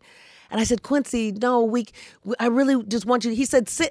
I said, just let me bring it over. He said, Sid, I'm in a meeting. I have like 12 people sitting in my dining room. I can't. Quincy has 6 daughters. Mm-hmm. So he knew he was not going to win this argument. Mm-hmm. So he just said, okay, shit. And he bring it. So I brought this cassette to Quincy's house, knocked on the door, and the housekeeper opens the door and calls for Quincy. He opens the dining room doors. Sure enough, 12 fucking suits looking up at me going, looking at their watches like, what the fuck is she? This is the look on all, this must be really important because we're doing some shit and she's interrupting our meeting. So Quincy goes to the door. I give him this cassette and I said, Q, the only thing I ask is that you just get back to me. He said, don't worry. I said, he said, don't worry. Shit. Close the door, right? I was expecting you to play it for him on the spot. I wanted to, but he was like, no. Look at this. No, I got these people. So, I was glad that he let me bring it. Right. So he called me 2 hours later. I was at my house cooking dinner, and he picked up the phone, and he said, Sid, this is the best song that I've heard in 10 years. I'm like, yes. And I'm living in best song in 10 years. And I know he said, but I didn't want to hear whatever shit came after. I just want to live in best song in 10 years. And then he said, but Michael, we've been in the studio 2.5 years. Michael he hasn't recorded anything. Don't worry. Quincy Jones, Michael Jackson, James Ingram. Don't worry. So I had to let that go. I got a call 3 days later. And Quincy says, and I quote, Sid, we in the studio recording your old piece of song. And I'm like, yes. Then he said, but And you know how Charlie Brown's teachers talk. You know they're saying something, but you don't want to hear shit. So everything after but, I was we're recording your song. Let me just be in that for a moment. Then he said, Michael wants you. The only thing is the chorus. Michael wants 4 more lines in the chorus, and he really wants you. Then he says, hold on, and I hear. And Quincy gets back on the phone and says, and he really wants you to bring home the message that and then he says, hold on. And then I hear, right? So Quincy Jones It's like Peppermint Patty Marcy. Like puts Michael Jackson on the motherfucking phone, right? Now, I don't know about y'all, but when I was coming up, we're here with you right now. Michael was my husband. I was my husband. My other cousins had Tito and Jermaine and Red. Michael was my husband. So, in my mind, I'm on the phone with my husband, right? So, I did not want to be, oh my God, Michael, let me so much. You're such a bastard. I'm so glad you're in my song. I wanted to be the antithesis of that fan. I wanted to be the anti-fan. So I went... Not singing his songs in front of him. I went straight telephone operator. I Judy picked up the from Time phone. I Life. said, how can I help you? No, I like that. I swear to God. Nice. And like I said, the first thing he said to me was, I love this song. Second thing, and I love your voice. I'm like, thanks. So 2 or 3 days later, Quincy calls and says, we need you to come down to the studio because the demo, the key is too high for Michael Sing. So we need you to re-sing the demo. Great. I didn't know in the studio was Quincy Jones, Bruce Swedien, and Michael Jackson. Yikes. So I walk in and he's like, hi. And, we're talking and whatever. But I didn't know why he was filming. So Quincy said, go in the booth and sing the song. So I get up to go in the booth, and Michael gets up with this, it was 80s, so it was a huge big-ass camera. video camera, right? And he's following me. And in Spike Lee's Bad 25 reunion, you can see Michael in a reflection in the mirror in the studio videotaping me getting ready to sing the demo in the new key. So I'm looking at the man in the mirror who's recording the man in the mirror as he, it was just insane. So meta. Insane. So I'm singing this, I'm getting ready to sing the song. I said, what are you, over my shoulder, I'm like, what are you doing? He says, I want to film you singing this song. I said, why? He said, because I want to sing it like you. Wait a minute. I said, I said, great, Mike. All my friends are going to believe me when I tell them he wants to sing it like me. So it was just such a weird day. But it was one of the I can't stop smiling thinking about it. How are you able to concentrate with that much pressure? Because Quincy's there. Michael, I got a gazillion Bruce Swedien questions. Like, I just saw Bruce last week. We went to Florida to visit. That's where he is? He's in Orlando, Florida. Road trip. And they Crap, live. he's in Orlando, You were Florida? just there. You guys were just there. Oh, snap. I could have got you an interview, dude. Oh, man. I will do anything Let me know to if talk. you go back. He would love it. He would absolutely love it. He would Dog. love it. They got a horse, rabbits. They got cats. We'll interview frozen the frozen horse. dogs. Yeah. You They guys got get for us and rabbits. They got Horses. chickens. Oh, B. Swedien has the best chickens I've ever met because they deliver. Taste it. Me too. No. I tasted their Do you eat eggs. a lot of chickens? They have amazing eggs, and the yolks are so rich. They're orange. They're the color of your shirt. Instead of yellow, pale-ass yellow eggs, these yolks are orange. Who knew they were and supposed to they be? are delicious. It's because our chickens just eat grass on the farm. Wow. Free-range me up. chicken. Yeah. And free-range eggs. They're fabulous. I love we went from Michael Jackson to free-range New farm eggs. products. So fast. Have you done this so much that you can effortlessly just sing in front of someone when Michael Jackson's freaking watching you? Okay, here's the thing. And somebody asked me this the other day. What's it like to, to record with Quincy Jones.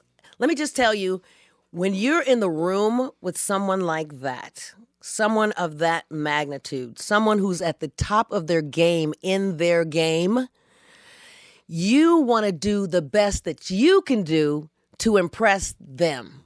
So you're in it to do your best. You're gonna bring your best game to this table because this is the table that your game needs to be played at. Right. So you're gonna be the best that you're gonna bring your best self, and they're gonna draw even more of that out of you because that's their gift. Wow. Did you take any drugs or anything that day, or anything to calm you down? Like I think that would have really fucked me up. You think I was bouncing off the walls with nothing? I couldn't. No, it was awesome. Oh, but I have a great story. I've told this story a couple of times, but it just shows how truly human he was. The first time I met him, I just sang the demo, and then we had some downtime, and we were chatting, and I looked down. He had on his black fedora, white T-shirt, forest green corduroy shirt, black pants, one gray sock and one green sock or some shit, right? I said, dude, what's up with your socks? He said, "Oh, it was early in the morning and the room was dark, and I just pulled out whatever's in the drawer." I said, "Obviously." So we laughed, whatever. So the next time I saw him, a few days later, to record, we did the duet in Spanish and French and in English. So I was with him for a week recording, right? So the next time I saw him, he said, "Sid," and he called me over, come here, and he pulled his pants up a little higher. He said, "Look at my socks." Now, he was still wearing, this time it was a red shirt and the white T-shirt and the black. I said, your socks are sky blue, okay? They match each other, but they don't match nothing else you got on. So he just called me crazy, and he said, your name sounds like you just country, so I'm going to just call you Miss Gary. So he called me Miss Gary. There's no joke. That's just Gary. That's just what it was. You straight up Chappelle that shit like, there's no punchline. That's all he did. That's just the story. All right, y'all. You know what season it is. 'Tis the season for spring breaking and planning our summer travel. And if you're like me, you're already in your Airbnb app trying to find which spot is right for you. Now, listen, while I'm looking to spend all this money, what I'm not doing is thinking about making money with Airbnb. See, you got to change your mind state. Make the money while you're spending the money. How, you say, Laia, do I make the money? Well, you host at your house. And I know what you're thinking. I mean, my whole house? Well, no, you don't have to do your whole house. I mean, you could do a room or, do the whole house. So make some money while you're spending some money this summer. I'm trying to tell you, your home might be worth more than you think. Find out how much at airbnb.com/host. Tired of not being able to get a hold of anyone when you have questions about your credit card? With 24/7 U.S.-based live customer service from Discover, everyone has the option to talk to a real person anytime, day or night. Yes, you heard that right. You can talk to a human on the Discover customer service team anytime.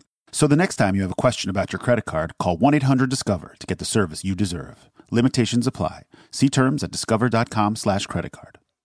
Whether you're a savvy spender maximizing your savings with cashback rewards, a thrifty rate watcher seeking the lowest interest, or a travel enthusiast looking for extraordinary perks, Kemba Financial Credit Union has a visa to complement your lifestyle and unique needs. Apply today at Kemba.org to unlock a limited time 2% cash back on purchases and pay 0% interest on balance transfers for an entire year with a new visa from Kemba. You deserve a card that works for you. Restrictions apply. Offer ends June 30th, 2024.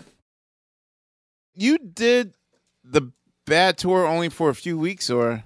We rehearsed they rehearsed for like a month, and you came on the rehearsed for a Dangerous week Tour. of that, yeah. Okay, I was like, wait a minute, I could have sworn that I saw you sing that. Just in touring with them, how tedious are rehearsals? How tedious are? Oh no! Once we rehearsed, it wasn't like Madonna, where you would rehearse and sound check, wink, wink, every show, because we would always have to rehearse whatever didn't go well the on the show before. She would have notes, and then Oh, honey, she would have notage for almost everyone. My cord, my guitar strap, my boot, my everything. So, but with Michael, we rehearsed for 3 months, and that was it. I didn't see him except for 2 hours on the show every night. He didn't rehearse every new city. No, because he knew. He knew so time for band prayer. He's there, and then hit the stage. And, that's it. Wow. So was it? I mean, was it a fun experience, or was it just like? Oh my God! It was the most fun I've ever had in my life. Because it wasn't like a bus tour, and the part that was the bus tour, I wasn't having no bus. No, I flew. Really? I couldn't. I did one 12-hour bus ride, and afterwards I was like, oh hell no! That's not fun. Hell to the no! In fact, we would do a show. And me and Greg were flying. Okay. While the other, we would do a show. They would shower, whatever they're going to do, get in their pajamas, get on the bus. That's so.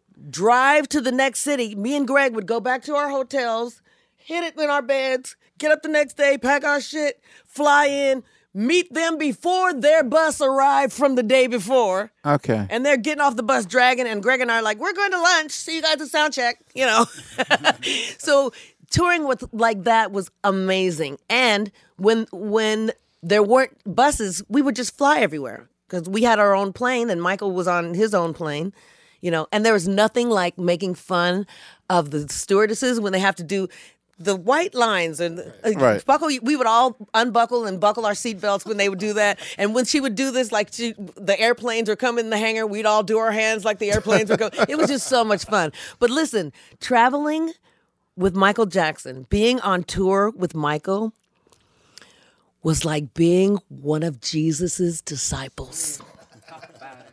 Baby, we used to hate it when we were in the same hotel as Michael, because usually the hotel would coordinate with your position on the tour. A hotels were for Michael, his guests, his friends. Right. B hotels was for the band and the singers. C hotels was for the crew. Right? So there were times when there was no A and B. It was only A and C. So those are the times when we had to be in Michael's hotel. We fucking hated it. Because all night, we are the world. We are the children. It was just insane. You couldn't sleep. Could not. And then Michael would like peek out the window and then they'd go in freaking sane. So it was never, he liked that kind of energy. We just wanted some rest. We wanted to get some rest. So we were happy when we were in a different hotel than Michael was in because his fans are like fanatics. They are truly fanatic. In fact, we were in Spain. And I will never forget this.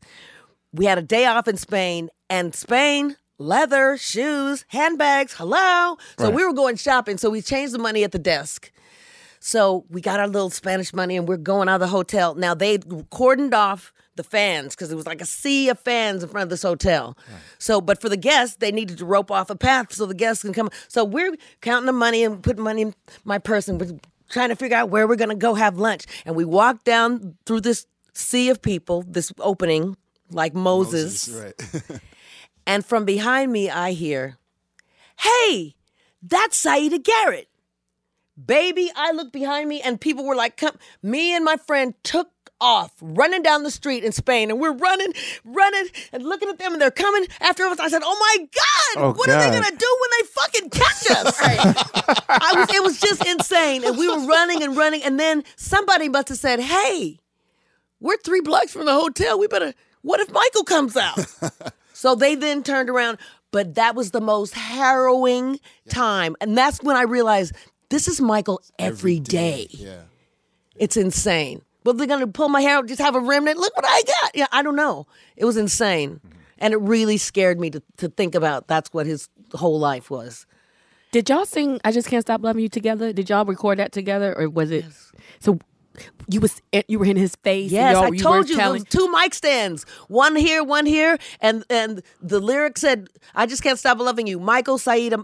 It was in that moment that I realized, oh my God, I'm singing a duet with the fucking king of pop. Unbelievable. And in answer to your question, all I wanted to do was just deliver my best. Right. To impress him and Quincy.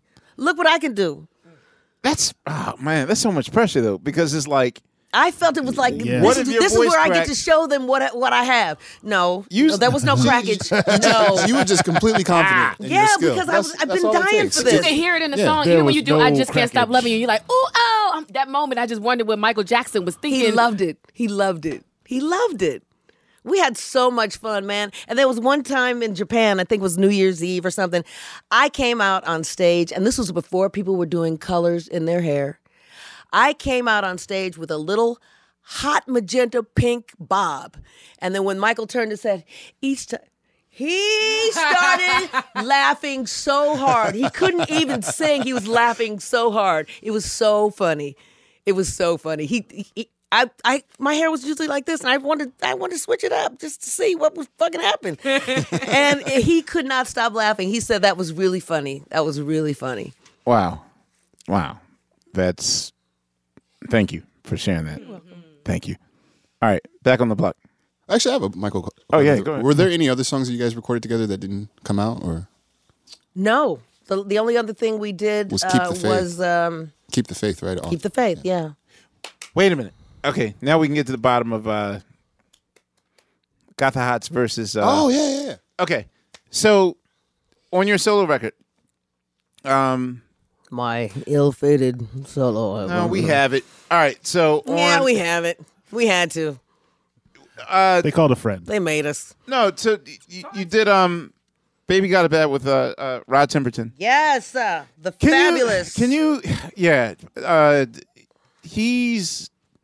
What is Rod Temperton like?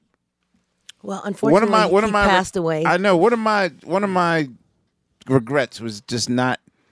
I mean, besides the Twitter relationship, I really didn't get a chance to was on pick his Twitter? brain. And yeah, he was. Rod Temperton was the most amazing songwriter that I've ever met. Rod Temperton has a work ethic that was like none other. Rod Temperton hated the press. He hated interviews. He would never agree to do any. He just wanted to be the guy who wrote the great songs and was behind the scenes kind of guy. Right. When we were recording my Kiss of Life album, we were in the studio, Westlake Studios, and Rod had a couple of studios going at the same time because we were under pressure to get this record done. So one night we were recording, and Rod had a toothache, and he was like a serious smoker. I can't even remember seeing his face without him having a cigarette hanging from his fingers. So he was smoking the cigarette, and he's going like this with his hand on his face, on his jaw. I was like, "What's wrong?" He said, "A bit of a toothache." That's all right. Can we do it one more time? I'm like, "Rod, you should call a dentist." He said, "It's all right." He said, "It's all right." So he said, "Go ahead and sing song one more time." While I was singing the song, Rod had sent one of the engineers into the toolbox. No. Wait for it. No. You'll be a dentist. Rod took a pair of pliers. No. This is not the Rod Temperton story I want to hear. He gripped that tooth, yanked it out of his mouth, took a swig of his cigarette, a drink of his coffee, and said, "One more take, please." That's gangster right there. That's That's Wow. some gangster Kinda hot, shit too. right there. Wow. It's kind of hot. Gangster. Wow. He was like that. That's the kind That of must nigga have Rod been, was. What the hell, man? No. And you sat there and watched that? I was She's right trying to there. I would have turned around. And then he's like, and then he's like, it's got to be bleeding profusely, Right. and he's washing it all down with the coffee and the Oh, he's drinking the cigarettes. blood and the coffee. Yes. No. Yeah, that's him. I bet it was like that. delicious. Shut up, Steve. What did you say, Steve? I think that's cool. Sound like Steve. It's a white guy thing. It's got to be a white guy thing. That's something you'd My like dad's to be a able to dentist, do. Of course but it is. yeah. But you could never pull that off. No, I wouldn't have the guts Or to you do could that, never but- pull Wait, that your out. dad's a dentist, No, Steve? the coffee I could do. Your dad's a Coffee and dentist? cigarette. Yeah. You've he been working was. for 30 years. You don't know that his dad's a dentist? I'm like, I've known you for all my life, and I didn't know your dad was a dentist. be a dentist. That explains your Teeth? What? Whoa. your No? Hanukkah gifts. What are they? Toothbrushes or what? No, they're checks. I love it. Oh God. Okay, wait. Before it, I got back one more. back to baby. So No, we didn't get to the answer. It's a baby got it bad. yeah, I was going to say. So the thing is that we have a version of Got the Hots that's on kind of a Michael box set that has him credited as the sole writer of it. Michael? Yeah. Right. Okay. So when we heard Baby Got It Bad, I realized that that's basically Got the Hots, which explains to me that Rod Temperton did the music, correct? Mm-hmm. Probably. I'm trying to figure out how did you get the track before? I don't know what track you're talking about. Got the Hots. I'm not. It was a Thriller outtake. Play it, dork. Well, I didn't get it. You never heard the original reference to Got the Hots? No. This is incredible. Okay. So this is Got the Hots, an outtake. So you got to the bottom of nothing. Right, but now we're all we're in going to the walk away process. enlightened, and I get to hear Got the Hots for a minute. Yeah. Oh, yeah. Yeah. I have heard this before. Okay. That's Rod Temperton to his core. Does he demo everything himself? Yeah, I sang a lot of his demos. So can you play the other one? Okay, well, Have you heard Groove of Midnight? Michael's version of Groove of Midnight? He did what? Yeah. Nee. That was one of the songs that didn't make the album. Wait, We're in the I love it when you freak out the nerds. groove of midnight. Here Wait. in the warm, the sweetest of the New cheese. Do you own this demo? Somewhere. Are we going to be best friends? Somewhere. Can we hear it? You want to be my friend now? Of course. Wanna shake my hand again? Absolutely. Right. Here go Larry again. You know how you do. I'm going to start calling you Larry from now on. That's fine. I'll be Larry. Just give me them demos. All right, let's compare it to Baby's Got It Yes, Bad. nerd. All right, so this baby's got it. Huh? Also with Dick Rudolph on production, right? Yes. I used to love to sing for Rod.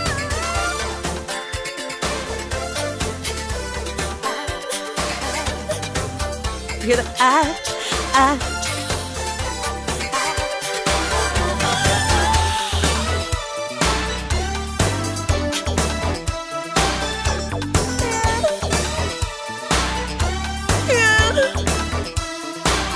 It's getting late and I'm going crazy. My body's aching. My heart says I want you, baby. I can't be waiting. Come on, brother. Let's take it to the limit, yeah. Baby, light up the fire and never let it fade away. Take me to love lasts forever. Give me a dream that's the once in a lifetime thing. Show me the way. Pretend every moment sweet delight. Well, baby's got it there tonight. Are those all your backgrounds? Yeah, I was about to Yes. ask. And when you're doing that, is that just like off the top of your head? And Oh, that's- no. Rod had all the Yeah. chords, all the notes written out, and he played me what notes to Is sing. that how it worked? Yes. I concluded that maybe perhaps Mike didn't see it to completion because it didn't allow him to flex Do Mike. You're right. as an entertainer. Exactly. Because he was confined. That's it was right. a brilliant song though. Thank you. And that's the thing, like especially with the work that Rod has done, especially when like Johnny Wilder is in the lead doing the heat wave stuff. Yeah. And Oh yeah, all those harmonies. zillion harmonies. Yo, there's one song on Central Heating where at the very end it's called "Put the Word Word Out." out. Yes. So there's one song which Johnny Wilder actually gives himself some debt because he mastered, like, for like 9 minutes he had to sing this really intricate harmony part. And at the end of the song, Johnny Wilder's like, I'm the best. I did that for 10 motherfucking minutes. It's really a great movie. For 20 fucking years. Love the callback. There you go. So when you're called for a project like Back on the Block and subsequently Listen Up, and there's so many players in it, like how? Oh God. What are your memories of tackling that project? I was just in awe to be in the room because you never knew who was going to show up. I mean, that album was Ella Fitzgerald, Sarah Vaughan, Barry White, Miles Davis, Al Jarreau, who's the cheeks? Dizzy Gillespie. Dizzy Gillespie. All these people, that was their last project. Right. So I have a story. Barry White was doing The Secret Garden, right? Right. So Quincy and Barry are talking in a little area between the recording booth and the vocal booth. There was a little hallway at Westlake, yes. So they're in there talking, and I'm going either from the booth into the studio or from the studio into the booth, but I had to pass them. And they're talking, and Barry's talking to Quincy, Barry's talking. And I'm standing there waiting to say something to Quincy, and while Barry is speaking, my ribs are vibrating. Wow. And I said, excuse me, Mr. White, I'm gonna have to leave because right now you are inside me right now. Yeah, it was just so intense. His voice was so rich and so deep. My rib cage was vibrating from the tone in his voice. Feel it now. Baby, ain't nothing like having Barry White inside you. I'm telling you. That's what they're telling you now.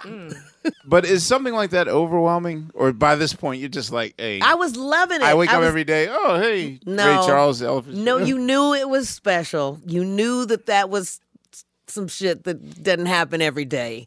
You knew that these people only came because it was Quincy. I mean, Ray Charles, Dizzy Gillespie, come on. So it was a rich history lesson every day. The musical history that Quincy surrounds himself with and has inside of him. I mean, since he was 14 years old. And almost every decade has been relevant ever since. 6 decades of relevance in the music business. Who does that? It's just, I just wanted to be a sponge. I just wanted to soak up all the goodness, all the richness, all the musicality, all the experience, all the talent that I could possibly soak up while I was in their presence. What did they say? Your collective intelligence is a sum of the 7 people you surround yourself with, or something like that. That's what Will Smith said. Well, in a room like that, is someone having surrounded by idiots? You gotta get it right now. Oh, stop! It's Team Supreme. I beg your pardon, Mr. Questlove. I'm here, sir. No, that's a Pharrell joke. But, Yo, was Tamia the only new person at the time of? She was on Q's Juke Joint. She was on Juke Joint. Juke Joint. That's right. Back on the block. And Rod wrote the song for her, and I sang the demo. That's what I thought. Mm-hmm. Her voice is delicious. She was my baby Angela Bofield in my head. When are you going to do it? What's her name? Misha Paris. Do that song first. Misha had a great relationship with Rod. He loved going back to London and recording stuff with her. She's awesome. I sang her demos too. For when Rod would write in L.A., I'd sing the demos and then he'd go to Europe and play them for Misha. You wrote the lyrics Rod never let out his music. If he was going to have a meeting with an A&R person to play music for their artist, he would go there, play the music, and take his shit right back with him. Because if you didn't like it then, you're not going to like it in 20 minutes. So you're not going to like it tomorrow. He never left any of his music with anybody. No. Mm-mm. Damn. Mm-mm. And he didn't do the demos until he got the job. Then he would demo, do you like this song? This song? Or we were like that. Really? Because Rod had that Thriller money. He didn't give a shit. He really didn't. He did it because he loved the music. He didn't need the money. In fact, that was he didn't care about that. Rod Temper didn't even drive a car. He didn't own a vehicle. In fact, his wife had to, come on, Roddy, I need a car, Right. But Rod had a relationship with the yellow cab service way before Uber. Rod was like having the cabs coming, taking to get groceries, taking to buy cigarettes, Wow. He was a trip. And Quincy doesn't drive either. What? If I was Quincy Jones, I wouldn't drive. Quincy never learned to drive. You're not Quincy Jones. I'm not, and I know how to drive. So. Quincy Jones for a long time. How often do you Really? speak to him? Do you? I spend every Thanksgiving and Christmas dinner with Quincy Jones, and I talk to him throughout the year, depending on who dies and what's happening. Because he said all my friends are dead. It's very sad. Don't worry about him. So Yeah. Yeah. And he said to me, like, when Ray Charles passed and then Rod Temperton passed, and I was talking to him about funerals, he said, oh, shit, I can't go to another funeral, Sid. If I went to every funeral with people that I know, I'd be at a funeral every week. Wow. He said, I'm done with funerals. Wow. I gotta respect that.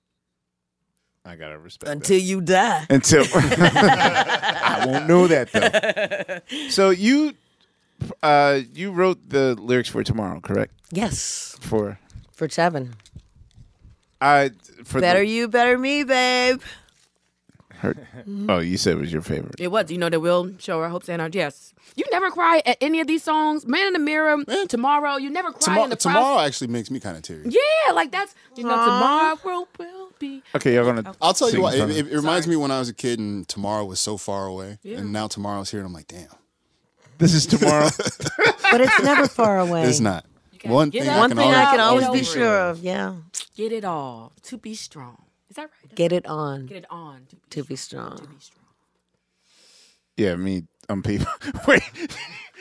Actually, I'm gonna make a confession. I actually didn't know that song was originally an instrumental. Yeah. Because the lyrics just fit it so perfectly. Thank you. Like it. There was no That's why they overselling pay with me the the big Brothers bucks. Johnson record. No. See, I didn't know that there were lyrics. Well, that's the thing. There weren't. Right, I get it now. Just like, what's his name? The jazz guy that Eddie Harris, who always adds lyrics to. You know what? Okay, so as a Soul Train a file, I have to say that usually where I come from in Soul Train ology, depending on what time it comes on, either wrestling's coming on right before that, or America's Top 10. Yes. So I was really happy during your duration of. That was so much fun, man. And Casey Kasem called me one day and told me I was doing a really great job because I would sub for him when he would go on vacation or if he was sick or how's that something. even happen? Like, I don't remember how that happened. I really don't. But I remember doing the show, and they really wanted me to continue, but it was painful for me because every week I would announce all my friends going up the charts. Tevin, Madonna, they were all, and I would, this week on the, and I felt kind of left out. I was like on the outside, and it was kind of painful. So I didn't want to do it anymore. oh, okay. And they were like, but you're so good at this. I said, but I don't want to do it. No, that That But makes sense. it was fun. Makes total I sense. remember when Casey Kasem was having his first child, and he was trying to figure out what to name the kid. And I said, you know what, Casey, I don't care what you call him. Just don't call him Justin, Casey. Just in case. But up, Just in case. right. I get it. Yeah. I got it. Just in Okay, case. Sis goes, I Sorry. got Just in it. case. I got it. But I actually stick did to say singing. that. I did. But I'm working on my stand-up. Sugar Steve. Okay, I'm gonna cut to the chase just because we'll be here for 9 hours. How did you come across Brand New Heavies? Oh my gosh, I was assigned to write with each one of the members of the Brand New Heavies for the next album, just as a songwriter. So I would get these tracks and I would demo them and send them to London, or I would go to London and demo the songs after I'd written it. It was just me writing with an equal number of songs for each member of the group, right? Did they know they were all writing with you? Yeah. Okay, I thought it was like I got No, Saeed Garrett. I gotta say, like, no. sneak in. It was my job to write with each one of them for their record because the last album, the drummer wrote all the songs. And they were great on the road, buying clothes and living it up on the road. And then they went home to their little apartments Publishing- while the drummer bought a publishing car checks, and right. got a new flat. And, so they were like, hey, Right. we're equal members of the group, right? So we should all get a part of the writing, right? We're all going to be writing, right? We're all writing. So I had to write with an equal number of songs for each member of the group. It So wasn't who wrote about the best Sometimes? I was songs. getting ready to ask that. I think it was the drummer, Yan. John Kincaid. Yan Kincaid. Yeah. Dog, that you might not be aware, but that Dilla remix, The remix, yeah. changed Lives. Oh my God. I can remember You don't even know it. What remix? the Uma remix with Exactly. Q-Tip. Oh, the Q-Tip. Yeah, yeah. Yes. I love Q. And I see him. I hadn't seen him since for like 10 years after the record, and I didn't know if he'd remember, whatever. Oh, no, that record's so a classic. I saw No, him, and he it's a said, classic. the Umma mix? Of course I remember you. The Umma mix, brand new heavies. It was really good. That was an awesome. That mix was better than the record. The Yeah. whole It record. kind of was. And Yeah. I The don't whole even, record. I don't even know if you're aware. Like the guy who did the track What to up, the music, Mom? What up, Mom? Jay Dilla is like he's our Jay Dilla. yes he's all right. So Jay Dilla is a producer from Detroit that Q-Tip discovered, who's like our guru. I would For love our to meet movement. him. No, well he passed away, Oh, but I mean of that's all of gonna his be work, hard. yeah, it is Yeah, hard. But I mean, you hold the honor of like you're on one of his signature tracks. Like the tracks that he's done that really inspired the neo soul movement. The way that D'Angelo's records sound, the way it does, the way that Erykah Badu's records, the way that Roots' album sound, the way that Jill Scott's, like that whole neo soul movement between '96 and like 2005. He's really the epicenter of it all. So it's like you're basically on the Duke Ellington of that movement. Wow, that's so cool. Music, yeah. And so, I did not know that. yeah, when it came out, that just that changed lives. So talk about your new. All right, this acronym is a nightmare. Why? What? Ghetto. Give me the acronym. Greatness. Yes. Happens. Even though there's oppression. What you saying? You couldn't say ghetto. What? That was. I didn't say I couldn't say ghetto. Like I said, I couldn't remember the acronym. Do for you which, now? Yes. What is it? Greatness happens even to those. No. Even though there's Greatness there's happens oppression. even though there's oppression, my dear. How apropos for the times we live in. I'm trying to tell you. How did it come to be? Well, Common, I've always been a fan of his energy and the message in his music and his rap. And I really started to know him as a person when we found out we were on the same Oscar board. Thank you, darling.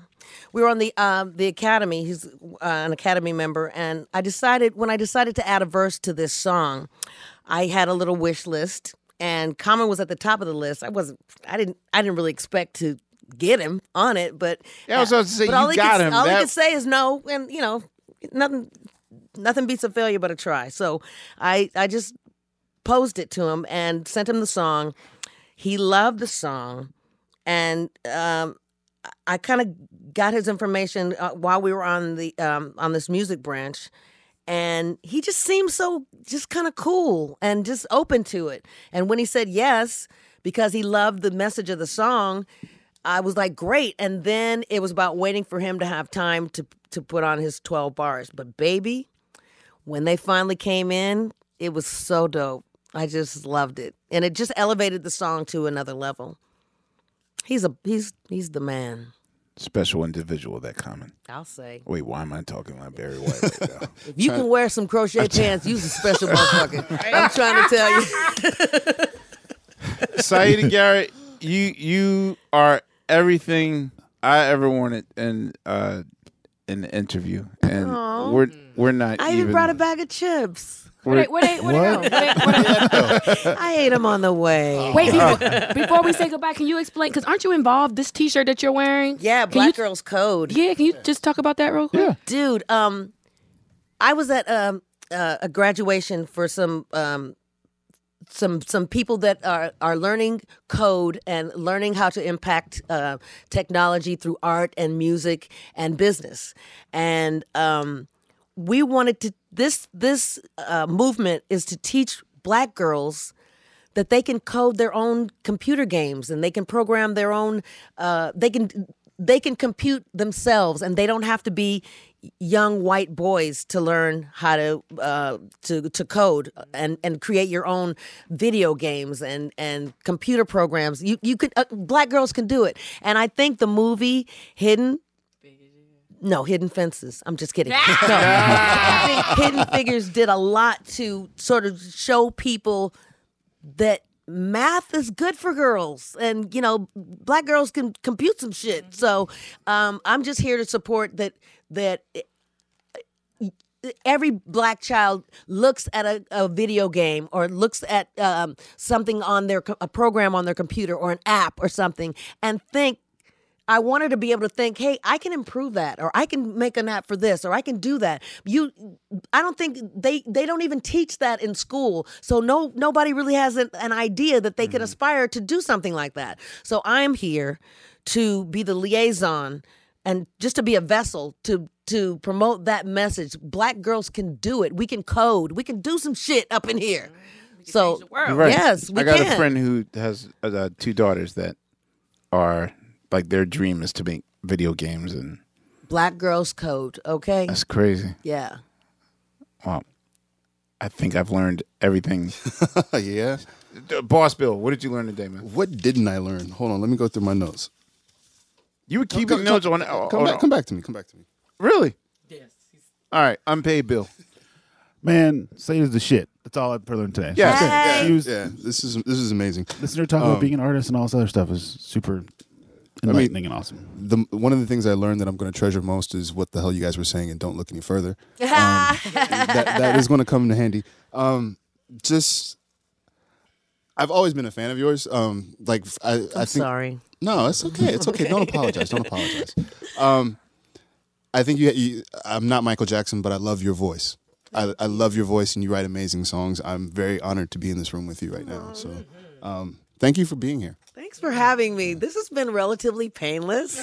Relatively. And I really did you really appreciate think that it. it was going to be that painful? I didn't know. Wasn't You sure. didn't know what you was walking into? I didn't. Eric, Sugar can we Steve pass? We Reflections. okay? What you say, Suge? I want to. Got that sugar. There's no version of James Ingram singing "Man in the Mirror." Is there? Oh, hell no. We can all rest a little easier in that No, knowledge. I'm a fan of his also. James is wicked, man. Yeah. Oh, I have a question. You don't have to raise your hand. It's force of habit. Yeah, okay. This actually. I was Wait done. a minute. I was done. She did a song with Philip Ingram. Steve. Yeah, I did. Shit. Philip Ingram, yeah. He was one of the guys that was at the auditions for Quincy.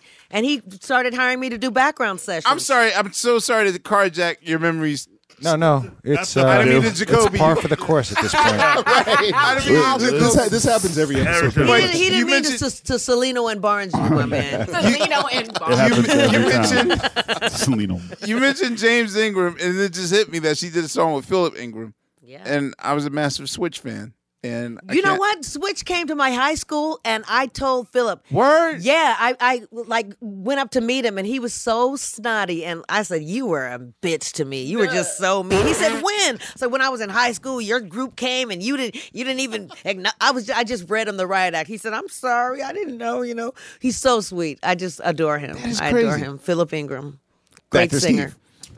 What you got to say, Suge? Just one more thing. Got that sugar. No, I mean That's her intro now. it's clearly. I mean, I guess I'm stating the obvious, but Michael Jackson was your husband. That was and my then, husband. and then you end up doing the duet With my across the microphone. Yeah, I mean it's pretty incredible. It was a dream. It was a dream I didn't even know I had. I mean, if somebody had told me that would have happened, I would have just laughed them out of the room because, how could that happen? How can that possibly happen? Yeah, it happens. Once in a while, I guess. The moon must have been blue that day. Sweet Margaret, any last words? New cheese. You gonna throw off guard? She's like, who's Margaret? Gucci We Mane. call her Sweet Margaret. Does she know that? No. No, she doesn't. No. They call That's me new. a lot of things. Yes, okay. We're gonna leave it at Sweet Margaret today. Never anything out your name. Since when is it sweet? Well, because it was a basketball reference. Oh, fuck. Okay, Yeah. my bad. Fucking Bill. Yeah. I learned number one that one of my heroes loves to cuss as much as I do. I love that profanity. Also, Who's this that? is this is What you. the fuck you talking about? Motherfucker, I'm talking about you. This power of new cheese. I am taking this now. I don't really think I need to read the book at this point because y'all gave me the whole thing. You got the gist. But what you did with your new cheese is so fucking amazing, and I hope that you will realize one day that even though you did not go necessarily the path that you wanted to, what you have done is so much bigger Oh, to so bless. many people and individually. Like, Thank you. The words that you bring people to so many emotions, joy, and and sadness, and everything else, everything they need to feel. So anyway, this is what I learned, and I learned Saida Garrett is the shit. Bless. You just learned that today? Yeah, well, today officially, confirmed. personality-wise, confirm. this is our first time meeting. So yes, the work was the shit, Well, but now I know she the shit. Laia took my lesson. Oh, of what the day. about Bill? Oh, I'm paying. He said she was. He was first. first. He Oh, was that's first. right, right. He Need was he first. say more, darling? Need he say more? He's so forgettable. Just in case your head scratching, after we conclude a sermon or an interview, we all have our reflections on what we learned.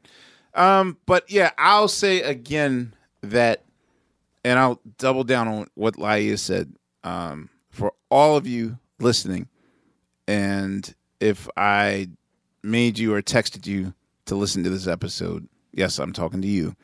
And if I tweeted it more than once, yes, I was really talking to you. Yeah, if it's time for new cheese. And, I'm bringing it back to my basketball metaphor. Like, everyone's trying to be Jordan. Everyone's trying to be LeBron. But, you know what I'm saying? At the end of the day, the trainer might move up to assistant coach, might move to defensive coach, might make it to owner of the team. Like, not everyone. There's a little glory in being Allen Iverson or being LeBron, but at the end of the day, the cats that sign the checks, the guys behind the scenes, there's new cheese, not just the spotlight cheese, but there's other cheese there, and that's the lesson I want people. That's why I really wanted you on the show, so that you could share that story. And That's great. I thank you. Namaste, being on the show. bitches. Yes. And on that note, Fonte, I really wish you was here. Fonte, we miss you so much, bro. I really wish you were here, Fonte, for this episode. Fucking new cheese. And we at Will I Am Studio. Bam! I just want to say that. Yes, thank you, Will I Am, for Yes, thank letting you. us use We're your in the studio. future. Yeah, where every really is room, like the future. every room is white, and they have all Japanese squirrels. which is Non-disclosure awesome. agreement. And I Can't got say sexually what- assaulted by the toilet. Oh, that's right. You loved it. What are you talking about? We'll edit that out. The turlet said hello when you walk in. And Or like, will hello. we? Anyway, on behalf of Missing Fonte, Unpaid Bill, Yeah. Boss Bill, Sugar Steve, Sweet Margaret, and the lovely Saida Garrett, and loud ass Eric. Yeah. This is Eric still got a camera. Eric Nuri. This is Questlove Supreme. We will see you on the next go round. Thank you. Questlove Supreme is a production of iHeartRadio. This classic episode was produced by the team at Pandora. For more podcasts from iHeartRadio, visit the iHeartRadio app, Apple Podcasts, or wherever you listen to your favorite shows. Tired of not being able to get a hold of anyone when you have questions about your credit card? With 24/7 U.S.-based live customer service from Discover, everyone has the option to talk to a real person anytime, day or night. Yes, you heard that right. You can talk to a human on the Discover customer service team anytime. So the next time you have a question about your credit card, call 1-800-DISCOVER to get the service you deserve. Limitations apply. See terms at discover.com/creditcard. Whether you're a savvy spender maximizing your savings with cashback rewards, a thrifty rate watcher seeking the lowest interest, or a travel enthusiast looking for extraordinary perks, Kemba Financial Credit Union has a visa to complement your lifestyle and unique needs. Apply today at Kemba.org to unlock a limited time 2% cash back on purchases and pay 0% interest on balance transfers for an entire year with a new visa from Kemba. You deserve a card that works for you. Restrictions apply. Offer ends June 30th, 2024. With the Lucky Land Slots, you can get lucky just about anywhere. This is your captain speaking. We've got clear runway and the weather's fine, but we're just going to circle up here a while and get lucky. No, nothing like that. It's just these cash prizes add up quick. So I suggest you sit back, keep your tray table upright, and start getting lucky.